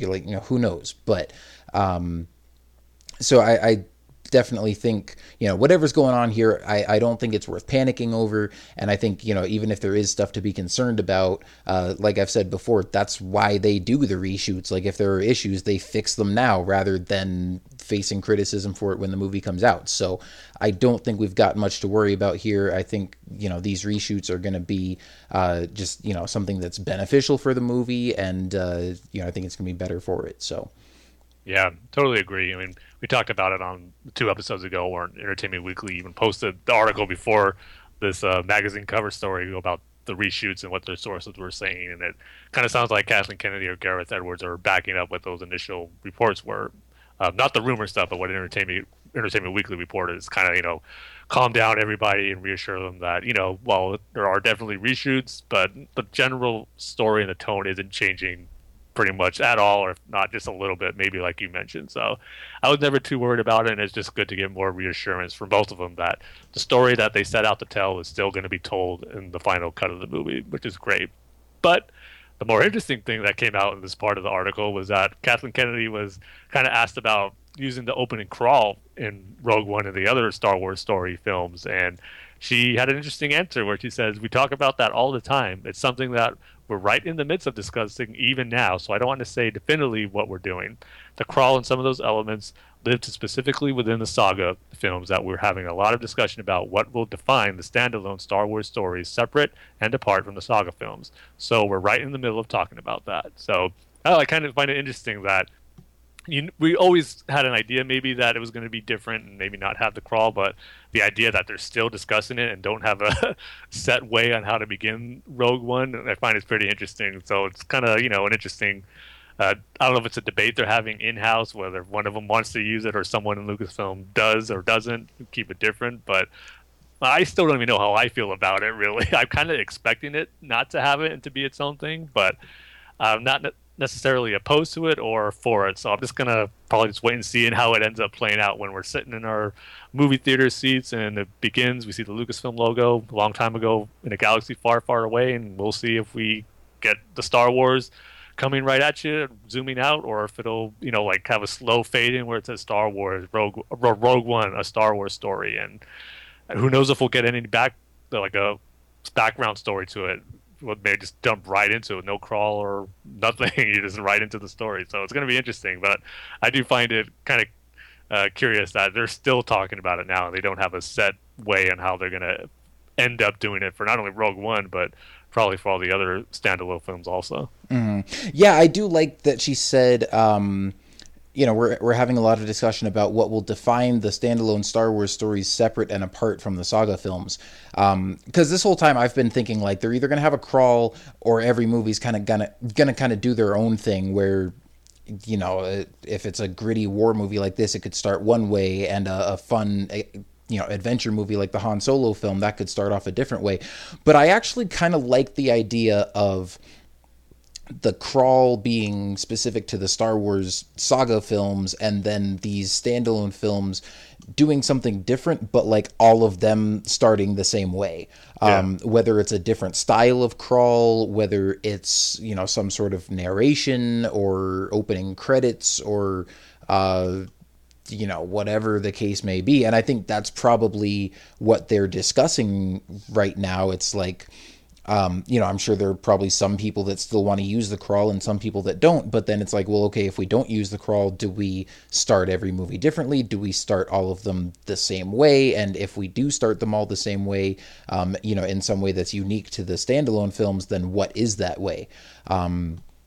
Like I said, is it still some kind of text that either just moves differently or is in a different font or a different color or whatever? Or is it, sort of an opening montage sequence, kind of like the Clone Wars, where you're basically getting the same information that you would get from a crawl, but instead you're just seeing images and hearing a narrator do, voiceover for it? Or do you just have the title come up and get straight into the story and have, people explain the backstory through exposition and whatnot? Who knows? Like, I'm glad I don't have to make that decision because, like I said, I think it would be cool if they did something different, but then I'm not sure what the best different thing to do would be. So I'm glad I get to just be a fan and sit back and watch and see what they come up with. I would not be opposed to doing like, something like the opening like the opening of the Clone Wars episodes where you have Tom Kane do the narration and explaining the story leading into each episode, but because it's feature films, like you would obviously have to have like Morgan Freeman narrate it or something like that. Yeah, I mean, it's tough. Yeah, because the opening crawl feels Star Wars, and this is still Star Wars. So it's like, do you want to keep that? But at the same time, I totally get where they're thinking, we got to set these apart and have it be their own thing. So, yeah, either way, I'll be good with it either way. I just hope if they do something different, that it sticks with that, and that becomes, the Star Wars story thing. Like every Star Wars story after Rogue One is going to be the same way, because I like having, that symmetry that each style of, whether it's animated TV, like you mentioned with the Clone Wars, how that started, every episode was the same, and if every Star Wars story has their own thing, that everyone following that's going to have that same way or same opening that Rogue One had. Yeah, and I mean, like you said, the crawl is so Star Wars, like that's a part of what Star Wars is, but at the same time, I feel like this is a really cool chance that, while you're branching out with these spin-off films and telling these different stories, it's a cool chance to expand the scope of, what people think of as what Star Wars is. So yeah, I think there's a lot of cool opportunities they could go with this.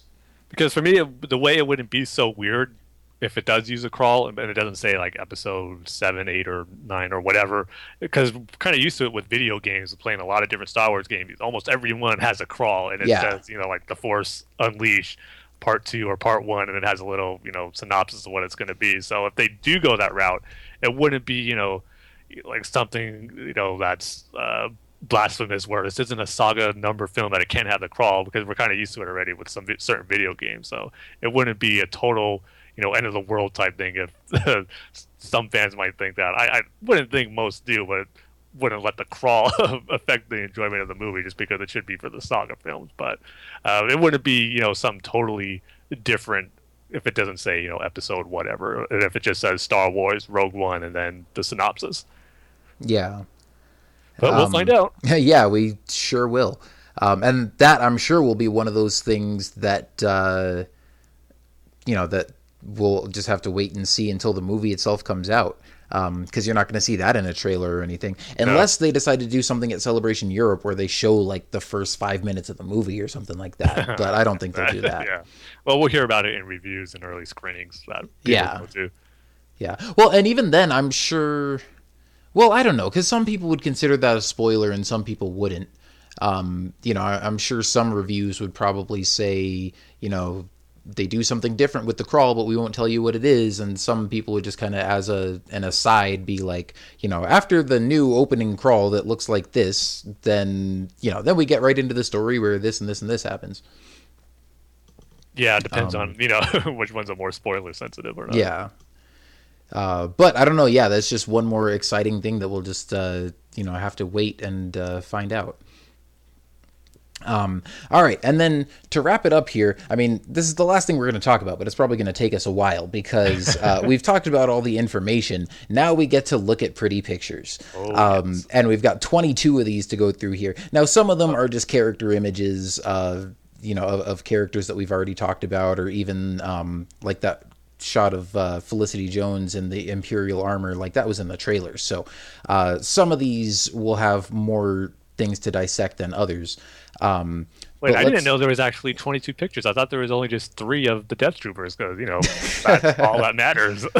From a certain point of view. All right, well, yeah, so let's just start off with the first image here. And again, we can kind of do what we did before and take turns describing them. And Tim, I'll let you take this first one because I know how much you just love new Imperial armor.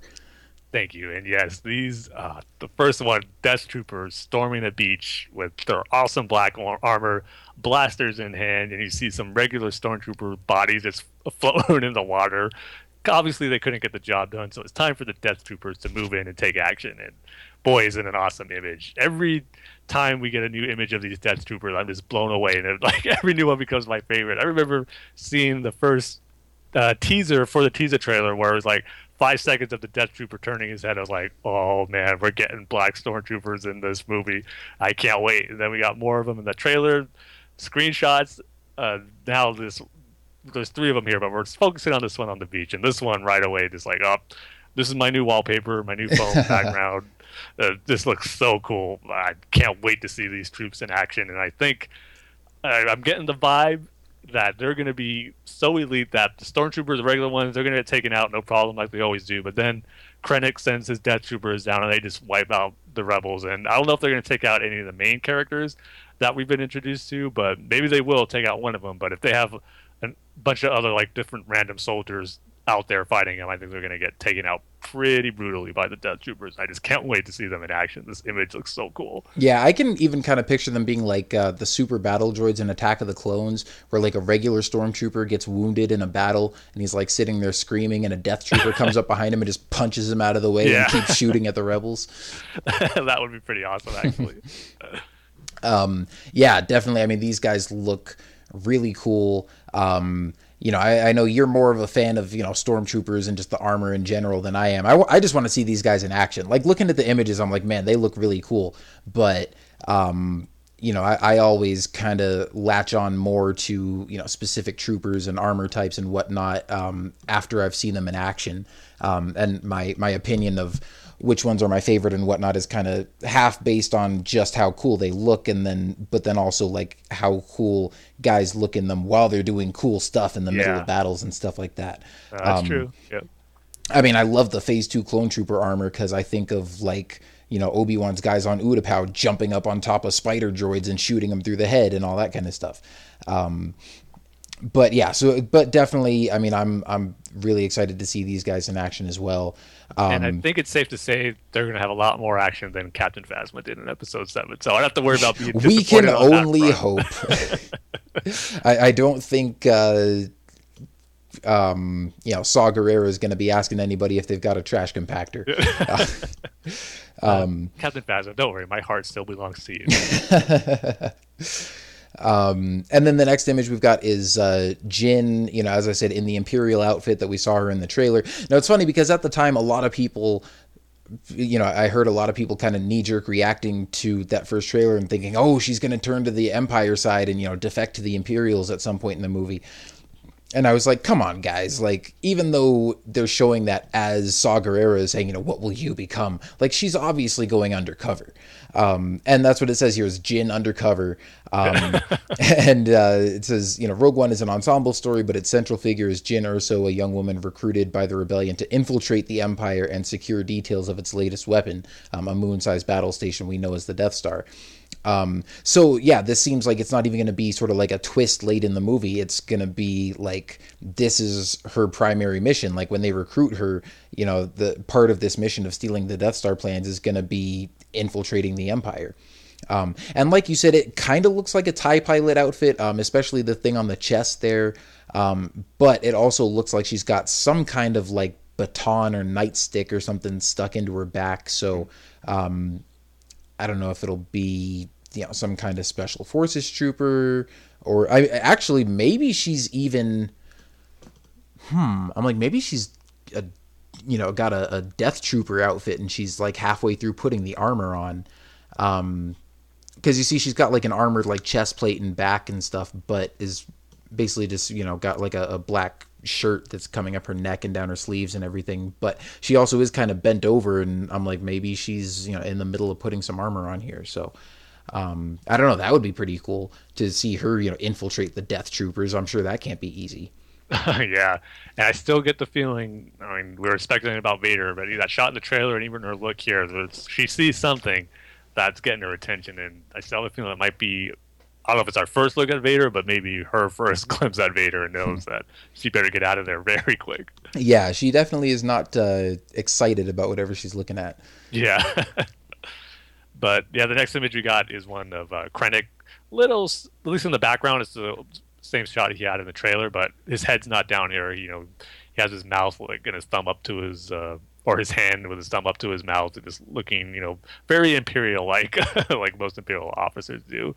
And yeah, I still like the white Imperial uniform that, you know, we first got or became famous by Grand Admiral Thrawn, and I'm glad it's carrying on here through an actual live-action movie. So another cool shot of I was going to say General Krennic, but it's director. Yeah. Director Orson Krennic.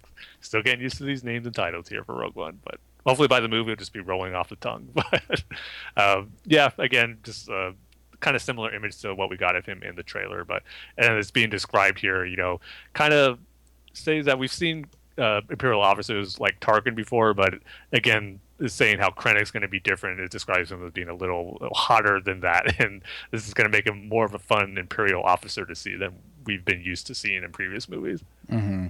Yeah, that was kind of what I was talking about earlier with, them just talking about his temper and everything. Yeah. I know you mentioned like Kylo Ren. If only he had a saber that he can, throw a tantrum on. Yeah. Yeah, I'm trying to get the next one to load here.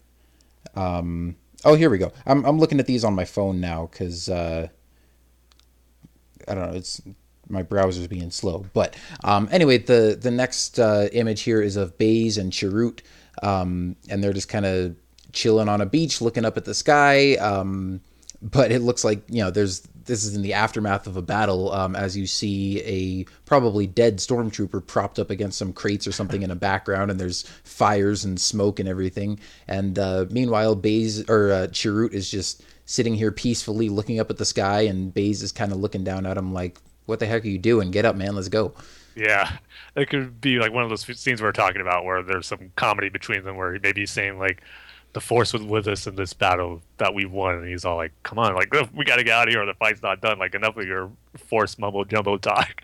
And maybe it's something where they think they won the battle, but this is right before the Death Troopers come, and they really gotta either get out of there or get prepared for the next battle. So, but it definitely looks like one has just ended, and they're kind of just taking a breather for a little bit, or at least Chirrut is, and hopefully meditating on the Force. And in the description of this photo here, this is where it says what I was talking about earlier. It says, like the original Star Wars, these characters owe a debt to the two peasants from a 1958 Akira Kurosawa adventure saga.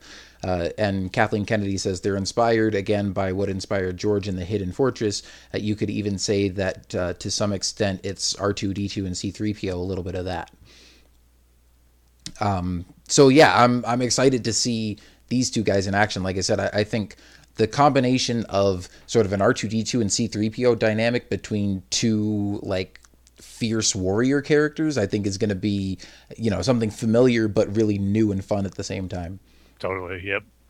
And the next image is another one that I think got a lot of attention, at least the day it was released on social media, more than the Death Troopers, which I don't know why. But it's the Stormtroopers just walking in the water onto the beach, to the shore, where the description says that keeping it to the Star Wars tradition of planets with a single ecosystem, one key battleground in Rogue One is on a world that might resemble a relaxing seaside holiday destination, if not for its proximity to the Death Star, and which leads to a key battle in the film that takes place on its balmy shoreline, blue waters on an eerie gray sky. And it is a cool image. I mean, seeing stormtroopers walking just through the water, making their way to shore, does look cool and something different that we haven't seen in Star Wars before. And I'm curious about this planet, too, how it is in proximity with the Death Star. I mean, there just could be a random planet that happened to be close by to it, or if there is a significance to why they chose this planet to be close to the Death Star. And yeah, I just can't wait to see this action sequence too. It sounds like it's going to be a very cool one, and if not the biggest one of the movie, where you got the Stormtroopers and then the Death Troopers coming in. So yeah, just more images that makes me anticipate that moment even more so. Mm-hmm. Yeah, and I mean, I have to give them props here for branching out a little bit. I mean, I always like seeing new locations in Star Wars and stuff, and as much as I like seeing, alien worlds like Felucia and Camino and stuff like that, it's cool to see new real world locations that we haven't seen before either. So this is like they're talking about just a lot of beaches and someplace that could be peaceful and tropical if there weren't so much Imperial activity going on. And I'm like, hey, looking at you, Force Awakens, they didn't just go for desert planet, snow planet, forest planet.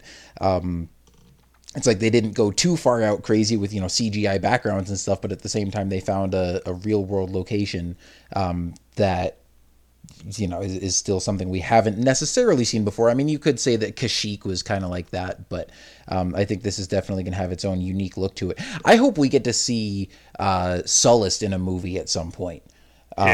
which now Battlefront, man. yeah, which now has a canon look from the Battlefront games, but it's all very, rocky and volcanic, and again looks totally like a real world location, but at the same time is something that we've never really seen in Star Wars before. I mean, it's not volcanic like Mustafar is volcanic. It's not just like dripping red and rivers of lava running everywhere. It's like there are volcanoes, there are lava pits, but a lot of it is just sort of, it's more volcanic rock than actual volcanoes.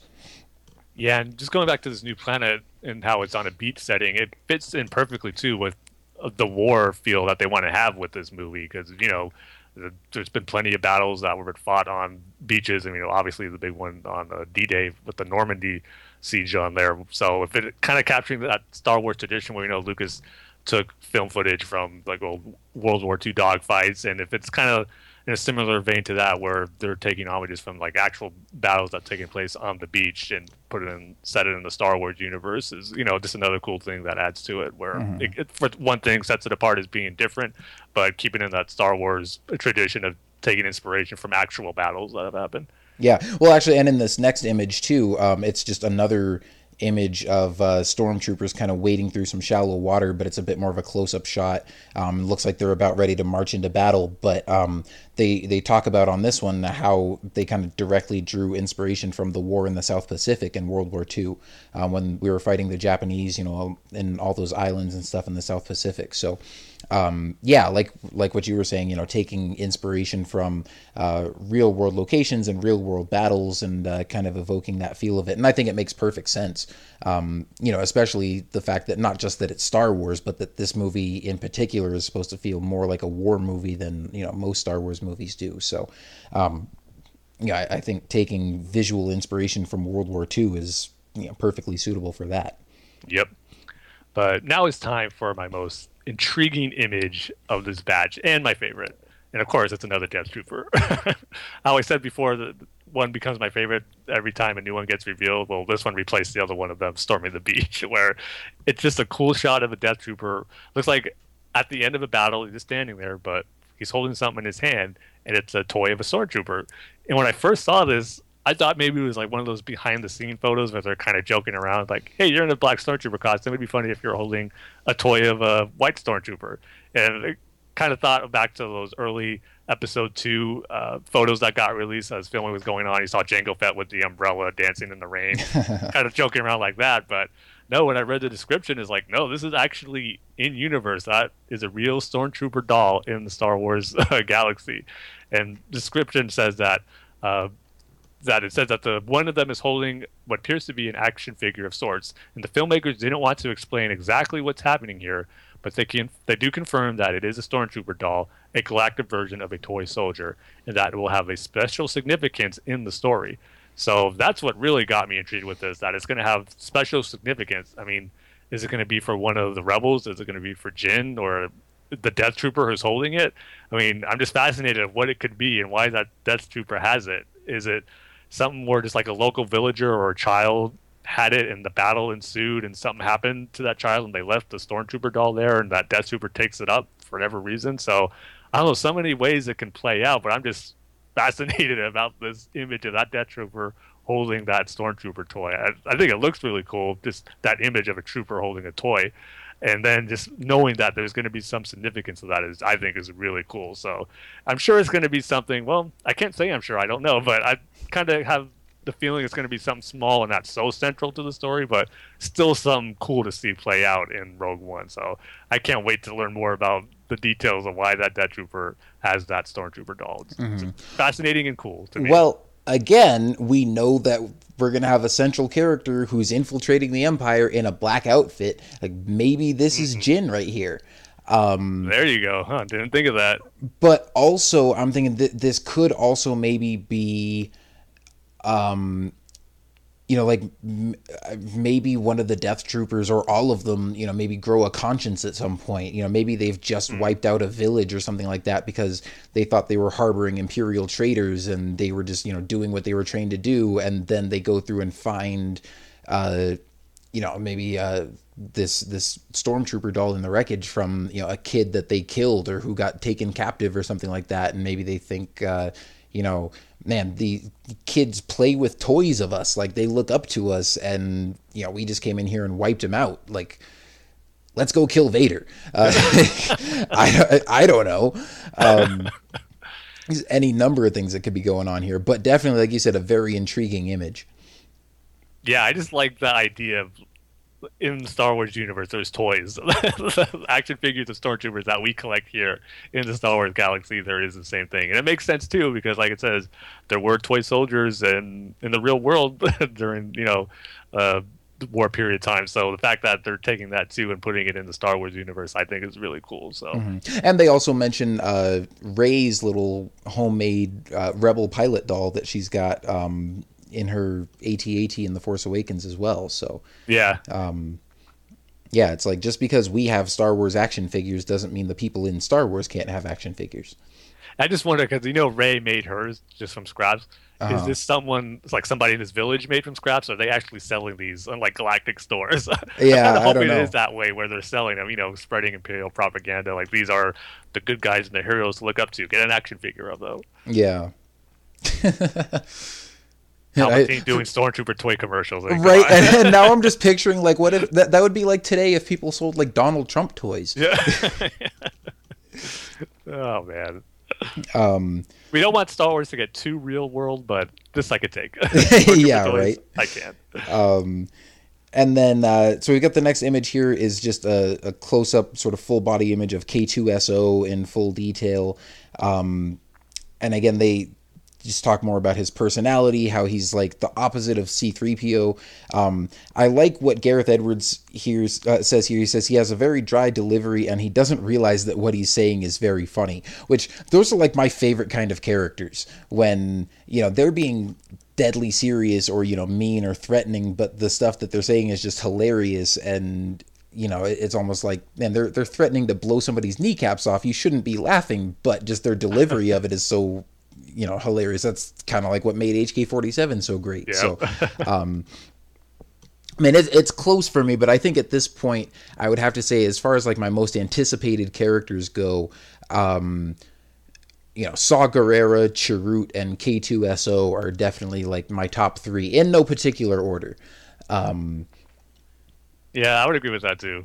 Yeah, and I think K2 and Chirrut are probably the ones that I'm most excited to see in terms of like getting to know a new character, where Saw Gerrera, I'm just excited to see a Clone Wars character brought to life in live action. So, but man, lots of great characters here. I mean, they all sound really intriguing. And again, just the fact that there's, such a big cast of new characters. It's not like The Force Awakens, and I'm not knocking The Force Awakens either, but, half the cast we already knew about. So, when they announced the cast or announced who all the characters are, it really was just like, Finn, Rey, Poe, Kylo Ren, BB-8, were the main ones to get excited about. And then there was, Luke and Han and Leia and Chewie and R2, and it was fun to see all those guys again. But here, we've got twice as many new characters to just, wonder what they're going to be like, how they're going to fit into the story, how cool are their action scenes going to be, how funny are they going to be, are they going to live or die, all this kind of stuff. Yeah, totally. And hopefully they get, everyone has their one specific moment to shine in the movie. Because, it's going to be hard for everyone to have a good amount of screen time when you have an ensemble cast like this. But hopefully everyone has their one moment to shine where you hear the character's name and you think of that scene in the movie where they did something really cool. Yeah. I mean, man, if K2SO ends up being like the new Captain Phasma, then you and I can just have a pity party together and wallow in our misery. At least I'll have episode 8 to hopefully redeem Phasma. I don't know if we're going to see K2 any... I don't even know, man. Like, at this point, I'm like, Phasma, you had your shot. Episode 8 is all about Luke for me. She's going to have an awesome moment. Just wait. I mean, if she does, more power to her, but still, like, it's going to be hard for anything in that movie to get me more excited than, what's going on between Luke and Rey and Kylo Ren. So. Yeah. This is going to be a nice added bonus when she does do something awesome in episode 8. Yeah. So anyway, I don't remember who. Well, okay, so I talked about the K2SO. Then we've got just a behind the scenes shot that looks like it's at that Rebel base. And then, I mean, not really a whole lot of new stuff there. You want to go on to the next one? Yeah, the next one is of I gotta remember these characters' names. Bodhi, the rebel. It was being described, the pilot, the cargo ship guy, the tech guy. So just another shot of him where his eyes look like they're staring at something kind of funny. It looked like I don't know, he sees something that someone shouldn't be doing. He's like, I see you, but I'm not supposed to see what you're doing. Type of thing. So I think. I'm just like making up my own context here, but yeah, like you said, he's looking at something with like kind of wide eyes, and I can just see this being like he's looking down, tinkering with something on his ship, and Cassian Andor comes up to him and says like, hey, we've got a new mission, we need you to get the ship ready for takeoff. And he's like, oh, okay, where are we going this time? We're flying to the Death Star. And he just looks up with his eyes wide like this, like what? Yeah, I do like too in the shot you can clearly see his Imperial insignia logo on like his jumpsuit that he has on there. Yeah. Yeah, so, and I don't know if that means he's trying to fit in and, go undercover as an Imperial, or if he's like an Imperial defector. Yeah. I think maybe, knowing that Jin's whole mission is infiltration, maybe he also is posing as an Imperial either cargo pilot or crewman or something like that. Or maybe he even is, like I said, maybe he is an Imperial cargo pilot who defected to the rebellion and he's helping them fight, but still, his day job is flying food packets around for the Empire or something like that. Yeah, that just could have been the uniform he had to wear on his last job or something like that. Mm-hmm. And he, just stuck with it for, whatever mission he has next. So, yeah. We'll find out. Yeah. And then, okay, well, Tim, I'll let you talk about this next one, too. Thanks. I got to do all three of them. Sorry. So this one, for a time, became my new favorite image of the Death Trooper. But after seeing them all, three of them for a while now, my favorite one is that one where he's holding the toy. But this next image is so cool also. It's just a Death Trooper standing on top of a little hill, and you see, like, flames behind him. He just has this really cool pose, like, don't mess with him. Like, you're not going to make it out if you try to take this guy on. Just really intimidating, and just, again, just driving home the point to me that these are going to be some elite troops that we haven't seen in a Star Wars film since the Clones. So I don't know if they'll top the Clones for me, but they're going to be probably the best Imperial troops we've seen, and we'll see how long that lasts with all the new movies we're going to get, because I'm sure we'll get different types of troops in the other future Star Wars movies. But for right now, these Death Troops just have, I think they're going to be so awesome to see play out. And I don't want to hype myself up too much, but I really don't think they're going to disappoint, because we know they're going to have an action sequence, and it looks like they're going to be, make good on what how lethal they should be. But that's enough about me geeking out about how awesome they're going to be. I'm going to ask you, Kyle, because I didn't notice this at first, but his belt that he's wearing in that shot, and I think most all of them have, it was Michael Cohen, actually, from the Rebels podcast, when I posted an image on Instagram about how cool it looked, and he says, like, hey, did you notice he's actually has the same belt that Darth Vader has? And I didn't pay attention to that when I first saw it, but then when you do a side-by-side image of it, that is the same style of belt that Darth Vader has, with that metallic, buckle that's on there center, but it's exactly what Darth Vader has. And I just wonder if there's any significance to that, or it's just, a cool-looking design choice they chose to use for the Death Troopers because it looked good on Vader, I guess, with black and all that. But I kind of like to think there is some significance to these troops being modeled maybe a little bit after Darth Vader. And I don't know. Like I said, didn't think of that when I first saw this image, but now that it was brought to my attention, I think it's cool, and hopefully there will be something revealed as to why they do have something that's similar to what Darth Vader has. Yeah, I mean, this is the first time I've noticed that, and I think, on the one hand, like, it's a belt buckle. There's not, I don't take there to be any huge significance in that. But at the same time, even if you want to say that, it's just, a utilitarian thing, like maybe everybody in the Empire has the same, they don't all have the same belt buckle, but, on the one hand, like, it just doesn't seem that far-fetched to believe that could just be happenstance, or that, they get their belts from the same manufacturer. But at the same time, when you're part of the Empire, any kind of little touch you can add to strike fear into your enemies and, make them think of Darth Vader, like, that works too. Like, if it's like, hey, we got these belt buckles that just happen to look the same as Vader's, but hey, if it makes people think of Vader and fear us even more, then, bonus points for us.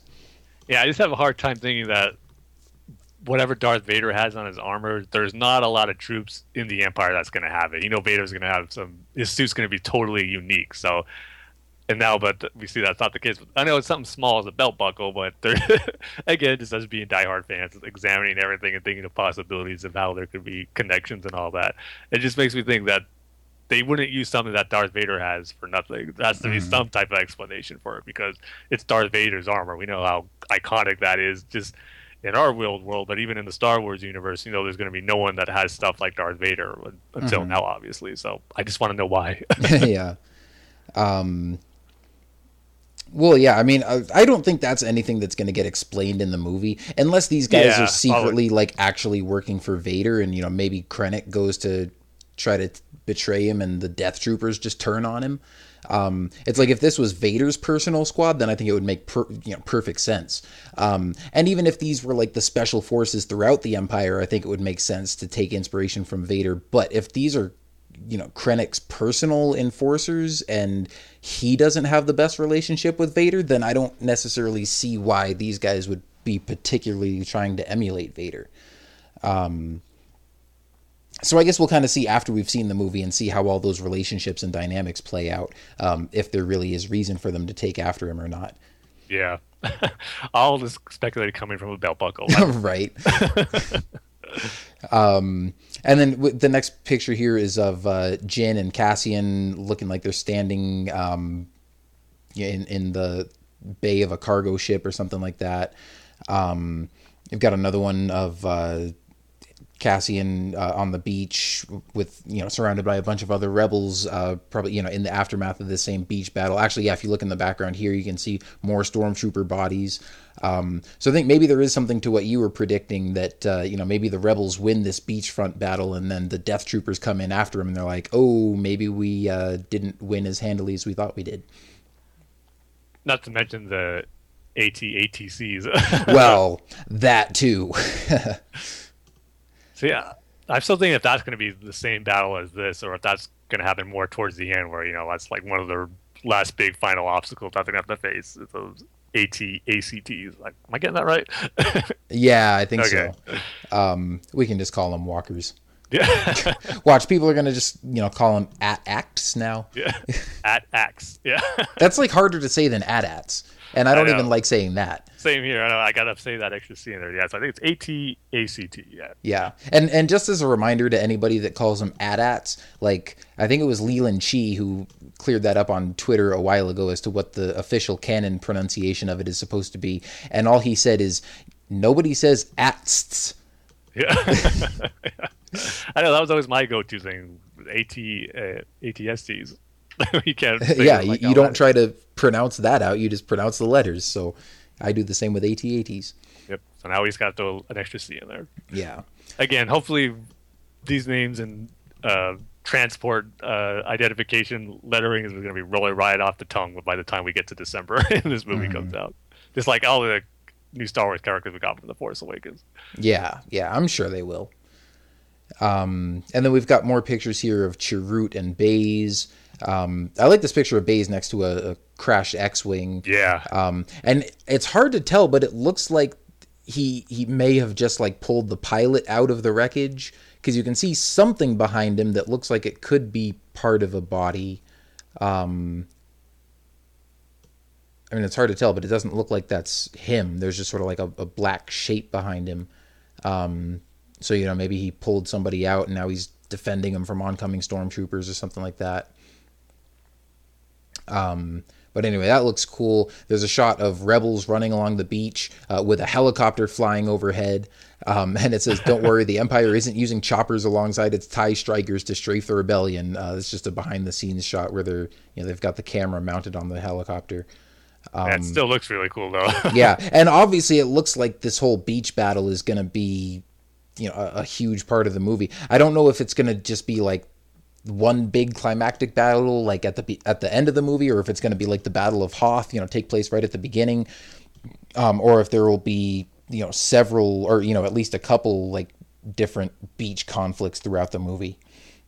Maybe they have to like break into a bunker or something, and so the first battle is, they just take out the stormtroopers, they reach their objective, they go inside, they get some information, they come out, and that's when they're faced with death troopers and AT-ATs, ACTs, and all that kind of stuff. I'm going to go back to calling them Imperial Walkers. That's always the go back to one.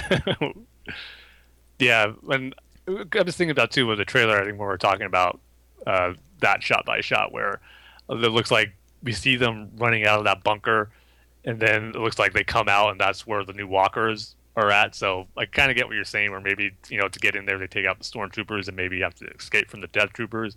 And maybe when they get the plans, they think they're in the clear, but nope, there are some Imperial walkers waiting for them outside, and then they have to deal with that. And then maybe Vader at the very end. I don't know. Yeah. Man, talk about one bad day. Yeah, for sure. But yeah, I mean, like I said, definitely looks like it's going to be a big part of the movie, and should be some pretty cool set pieces associated with that. And then the rest of the pictures here are just all kind of more close-up shots of some of the characters. We've got more shots of Jyn and Cassian and Chirrut and Baze and Director Krennic, and then Saw Gerrera is the last one. So not really any more new information there or anything that we haven't really talked about, but just kind of some more cool character shots. And man, like I said, I'm really digging the look of Saw Gerrera in this. He kind of looks different from how he did in the first teaser too, like not just in the fact that he has hair now, but I think his armor looks a little different too.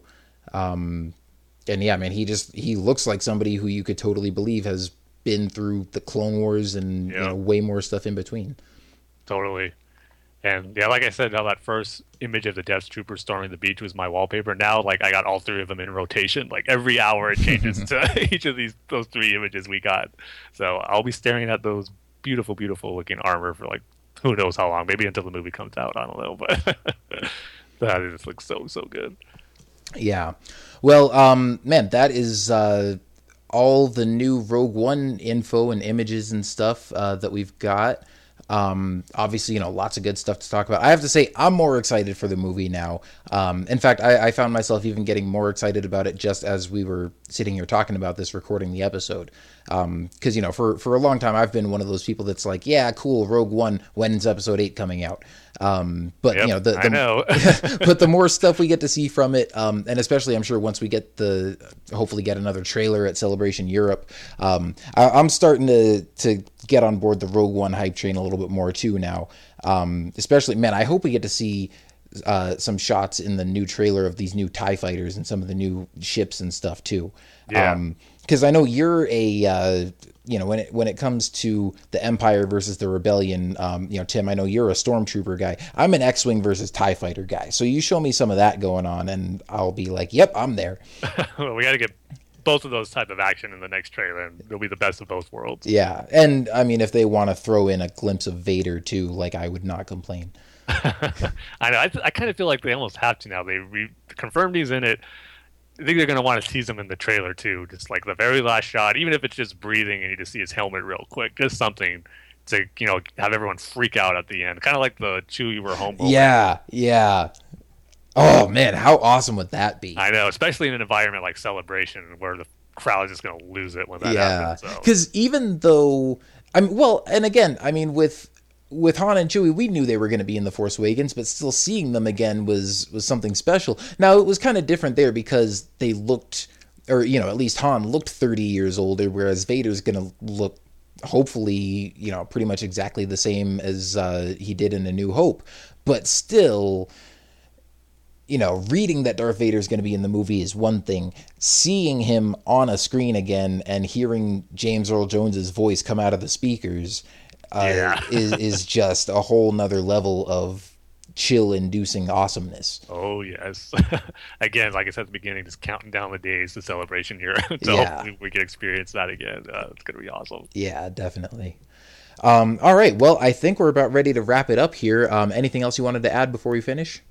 Yeah, actually just want to kind of go through some of the new polls that we put out after these stories came out and what people were most excited for. So when the first day it happened, where we just got some character details and confirmation about Saw Gerrera and Darth Vader, put a poll out there which Twitter followers were most excited for, and about 14%, the new main character details that were revealed came in third, and then in second was Forrest Whitaker playing Saw, and then at 67%, having Darth Vader confirmed was what most people were excited for. And this is kind of going back to what we were talking about a little earlier, where as diehard Star Wars fans of the Clone Wars, knowing that Saw Gerrera is going to make the jump from animation to live action, that's what got me excited for that day. But that just drives to the point where, for the more diehard Star Wars fans, that was cool. But for, I think, probably those who aren't maybe familiar with Clone Wars and just the movies, having Darth Vader back has got to be, the big thing out there. So this poll definitely reflected that. And then I put another one out after we got all those awesome images of the Death Troopers. I had to do another poll to see what trooper armor was everyone's favorite. And I put the choices up as Clone Troopers Phase 2, Imperial Stormtroopers, First Order Stormtroopers, and then the Death Troopers. And coming in last was the First Order Stormtroopers at 13%, where at first it took them a while just to get any votes. And then, surprisingly, the Death Troopers came in third at 19%. I expected them to do a little better, just going by how recently we got those images and how awesome they looked. But the showdown came down to the Clone Troopers and the Imperial Stormtroopers, and this was neck and neck. Clone Troopers, unfortunately, I'm still a clone guy. Their Phase 2 armor is still the greatest looking armor in all of Star Wars. Amen. They came in second with 33%.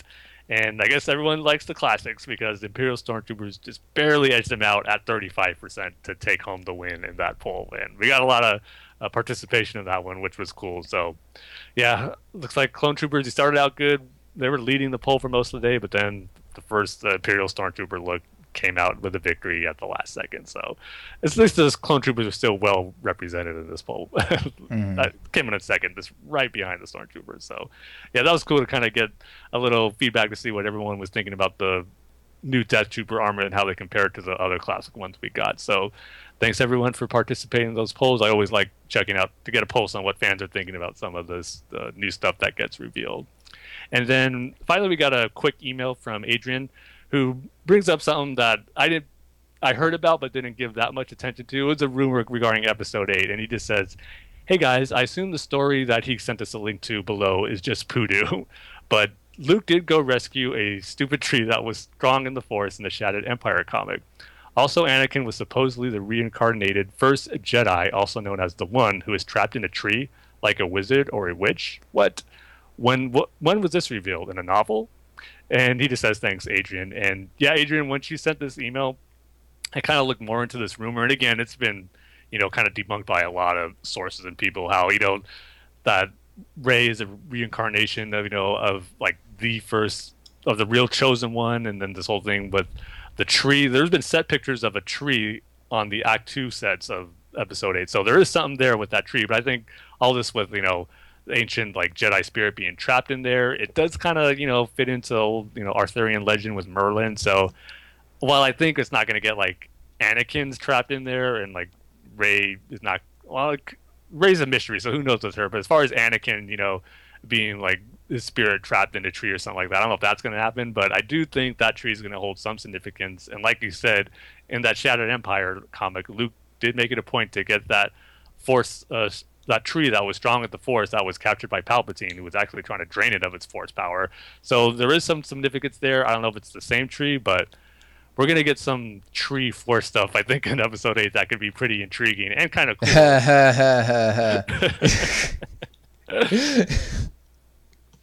So, yeah, this rumor is probably ain't going to be about too much as far as those specifics, but I think there is going to be some significance to like a Force tree or in Episode 8. So we'll just have to wait and see. But good catch on bringing this to our attention, because this is something I didn't see reported on too much, but on Twitter I kept saying, "Oh, there's these Episode 8 rumors that keeps getting debunked and just like they're nonsense." So I didn't look too much into it. And after reading it, it's like, yeah, probably not. But those set pictures do reveal there is something to that tree. So we'll have to wait and see. Mm-hmm.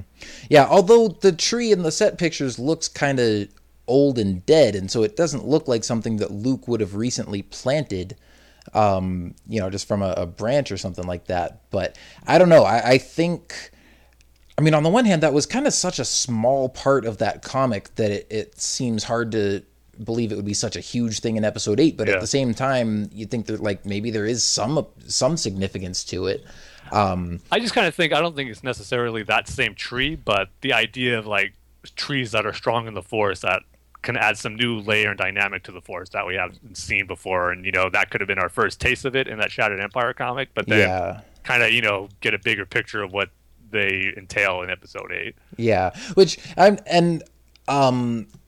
did read one rumor about this that was talking about, Rey being the reincarnated chosen one and Luke explaining the origin of the Force from a tree and all this kind of stuff. I'm kind of glad that you said you've read more stuff about it being debunked, because I only saw that one rumor and was like, I'm not really sure what to make of this, but I hadn't really heard much about it since. And I haven't been on Twitter as much lately, which is, where we get a lot of these rumors and stuff from anyway. So I've kind of just been missing out on some stuff. But yeah, I was like, I'm not really sure how to feel about that, because on the one hand,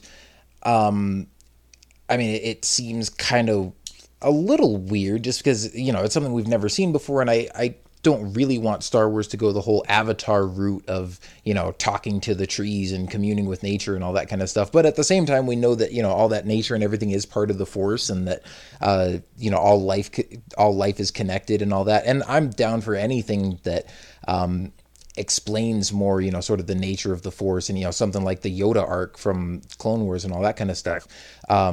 So it could just be something where I'm like, that's kind of weird, but then I could get used to it and be like, yeah, but that's the Force. Like, the ability to pick something up and move it across the room with your mind is weird to begin with. So I don't know. Yeah, and I just think too, I'm still on the Rey is Luke's daughter bandwagon, but kind of preparing myself that might not be the case. But I also think too, it's not going to be something as simple as Rey just being, the daughter of like this new family that has Force ability like any other person could have. I think there's going to be more significance to her where the Force is going to be involved with her, whether, I don't think it's going to be another chosen one or, some type. It's going to be something to do with the Force, where it's going to be similar to the Chosen One, but probably different, because I don't think they're going to want to repeat that again, but have it be something significant as that and through the Force. So it's probably going to be something we're not expecting, but as long as it is, really focused into the Force and how it's maneuvering this to, to get her to become a Jedi and trained by Luke and become, more advanced in the Force, I'm down for it. So still so much questioning and wait and see stuff for Rey, but we're still going to be hearing probably a lot more crazy rumors until episode 8 comes out. We still got a good year and a half to go, so I'm sure this will be the last. And I might try to avoid some of them, because whatever Rey's connection to Luke ends up being, and her origin and everything, like, that's something I don't really want spoiled. And if she actually is Luke's daughter, like, I wouldn't necessarily mind finding that out ahead of time, just because that's what a lot of people are predicting anyways. But if she's not Luke's daughter and I find that out, I'll be like, okay, I can live with that. But then whatever her origin is, I want to be surprised by that. But yeah, man, Tim, I was getting on board the Rogue One hype train, and you're making me exchange my ticket for the episode 8 Express again. No, don't do that. There's still plenty of time to ride the Rogue One train and then get your ticket for episode 8 and ride that one. So. Oh man, but yeah, so much good stuff to talk about with both of these movies. Man, no, I love Star Wars. Yeah, that statement never gets old and never gets, that will never be untrue. Exactly. Well, hopefully not.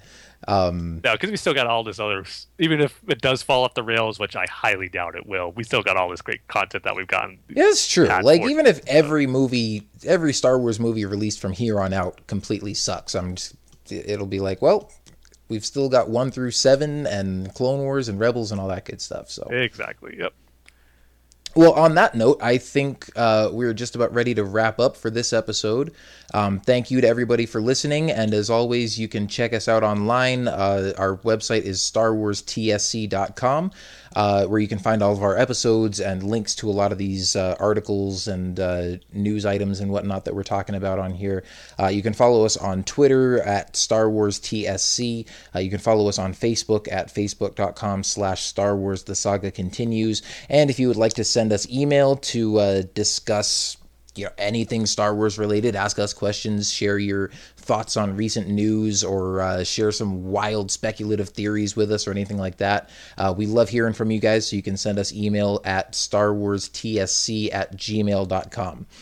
And on that note, thanks again for tuning in. We will see you guys next time. And again, probably our next time is going to be after Celebration Europe in a few weeks. And so definitely looking forward to that. Hopefully, there's a good chance we'll go another, we'll break out the old 3-hour episode for that one. Hopefully have lots of awesome new info and reveals and trailers and footage and everything to talk about from lots of exciting Star Wars projects. So we're looking forward to that.